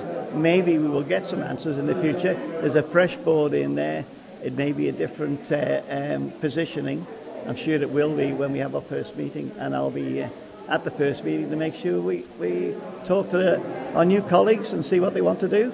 Finally, a wise man once said, blessed are the peacemakers. Are you going to continue this sort of internal Cold War that on the outside we feel is being undertaken, or are we going to see a new Onken commissioners now where actually they're going to get on with the job? Now, we'll be getting on with the job, I can guarantee you that. As I said to you before, but I've done nothing wrong at all. Actions have been brought against myself. You have to defend yourself, and I think the people of Onken have vindicated me tonight by putting me at the top of the poll, and I appreciate the people that came today. It was so hot. We've had COVID, people have been positive. They wanted to do different votes. We couldn't do that. And I want to really thank the returning officer and the staff who have been here tonight, and maybe Manx Radio too. David, congratulations. Thank you very much. I'm going to quickly grab a few words with two of the new candidates. First of all, Fenella, congratulations. Thank you very much. Now, what made you stand in the first place for Onken Commissioners? Because there has been a lot of negativity in the press about Onken Commissioners. Why did you suddenly want to get involved? I've always been quite interested in politics, but my main reason was I just wanted the curbside recycling. I kind of felt like I shouldn't complain about it too much if I wasn't willing to stand up and try and do something about it. So. Did you find that struck a chord with people when you were canvassing, or the other issues as well that they expect you now to get to grips with? No, it just seemed to be something that people were saying on the doorstep when I was asking them. They seemed to be mostly happy with Onken, with most stuff that goes on. But yeah, the curbside seemed to be something that came up time and time again. So. Well, congratulations for getting your first seat. Cheers, thank you very much. And likewise, Zara, congratulations. Yeah, thank you very much. What were the issues then that you feel very strongly about that you're going to want to get to grips with now? Yeah, very similar to Fenella. I want to see more recycling done. I know I have spoken to a few people about the curbside recycling. There's also, I would like to see a bit more support for youth projects going on in Onken. But other than that, I think those are the main two. There is a few other bits and pieces, but we'll have to see what we can manage to achieve going forward. How do you feel when it comes to local authorities like Onken, which is now such a close neighbour to Douglas, as Douglas has got bigger over the years? Do you feel it still has an important role? Oh, absolutely. Honestly, I had no idea it was so massive until this. I didn't realise, because it goes right down to Tramode and everything now. So. Are you feeling daunted by the role? A little bit, but I think it should be quite exciting to get stuck into, to be honest. Well, congratulations. Yeah, thank you very much. And finally, I was actually looking for the final candidate, Catherine, who has actually left the building already. So apologies, I can't get an interview with Catherine Williams, who was the final candidate. But Andy, yes, before the sun is about to rise, we're pretty much finished here at Onken. It's been a long night, but it all went very smoothly. And maybe we'll see a fresh dawn for Onken Commissioners where the headlines are becoming more positive. Alex Brindley, there's no stopping us now. Thanks for being with us. We interrupted you and Gorn, it seems like 3 years ago. Where were you? We'll start again, just running down the successful candidates tonight in the election. Santon Commissioners' results were declared first. Howard Benson topped the poll there, and Davidson, Vorry Kelly, Ned Kenyock and Anna Lucia Parker were elected. The turnout there was 30%. Garth were next to declare. Lonnan Ward, they were the only election there. Stuart Clegg topped the poll. Melanie Christian and Tim Kenyon were also successful in the election. Turnout there was 34.8%. Moving on then to Derby, who are next up. The election results there: Kelly Charman topped the poll. Darren Hope, Louise Kennedy, Sarah Jane Melvin and Lee Quaggan were also elected. Turnout in Derby, 41%, very healthy. Castletown were next. We had William King up on the roof. We think he got off safely, but the results there: Jamie Horton topped the poll. Elizabeth Cannon, James Cubbin, Colin Leather, Jerry Ludford Brooks, Eleanor Quinney and Carol Quine were also elected. Turnout was 34%. The Peel results came next. Mike Wade topped the poll with a sizable number of votes. Vorry Heaton, Hazel Hannon, Alan Jones, Madeline Kenny, Christine Muckton and Frank Compton were also elected. Turnout in Peel, 38%. Next up, we had the two Douglas wards in quick succession. Douglas Central, Stephen Pitts topped the poll. John Skinner and Natalie Byron were also elected. The turnout was 21%. Then the Douglas East ward results: Andrew Bentley of the Isle of Man Green Party, he topped the poll. Devon Watson of Manx Labour and Ian Clegg were also elected. Then, after several recounts, slightly later, Douglas North's results came in. Janet Tomini topped the poll. Isle of Man Green Party member Falk Horning and Manx Labour Party member Peter Washington were also elected. The election low turnout there of 16%. And finally, a recap of Onken, which we've just heard from Alex Brindley, our late night reporter. David Quirk topped the poll. Manx Labour's Fenella Logan, Catherine Williams, Anthony Allen, Zara Lewin, Robin Turton and Derek Crellin were elected. The turnout 23.95%. midnight, Manx Radio. That's it for Local Democracy Live. Thanks to our reporters, William King in Castletown, Chris Cave in Douglas. It was Chris Pearson in Garth at Laxey Working Men's Institute, Simon Clark at Jerby Parish Hall, Beth Espy in Peel, Alex Brindley in Onken, John Moss in Santon. To our studio guests, Barry Murphy from Michael Commissioners, Christina Corkill, departing Vice Chair of Braddon, Jane Glover, the Chair of Arbury, David Christian was speaking to Chris Cave and Carol Crawley as well, James Cherry, former Onken Commissioner, Chris Thomas MHK, Tony Brown, former Chief Minister, and Devon Watson. Thanks to co-host Ewan Gorn tonight, and also producer Ben Hartley. Thank you for being with us. And if you want more information on what's been happening in your local democracy, go to manxradio.com. You can also find it on the free Manx Radio app, which if you don't have already, get as soon as you can. You don't get much for nothing nowadays.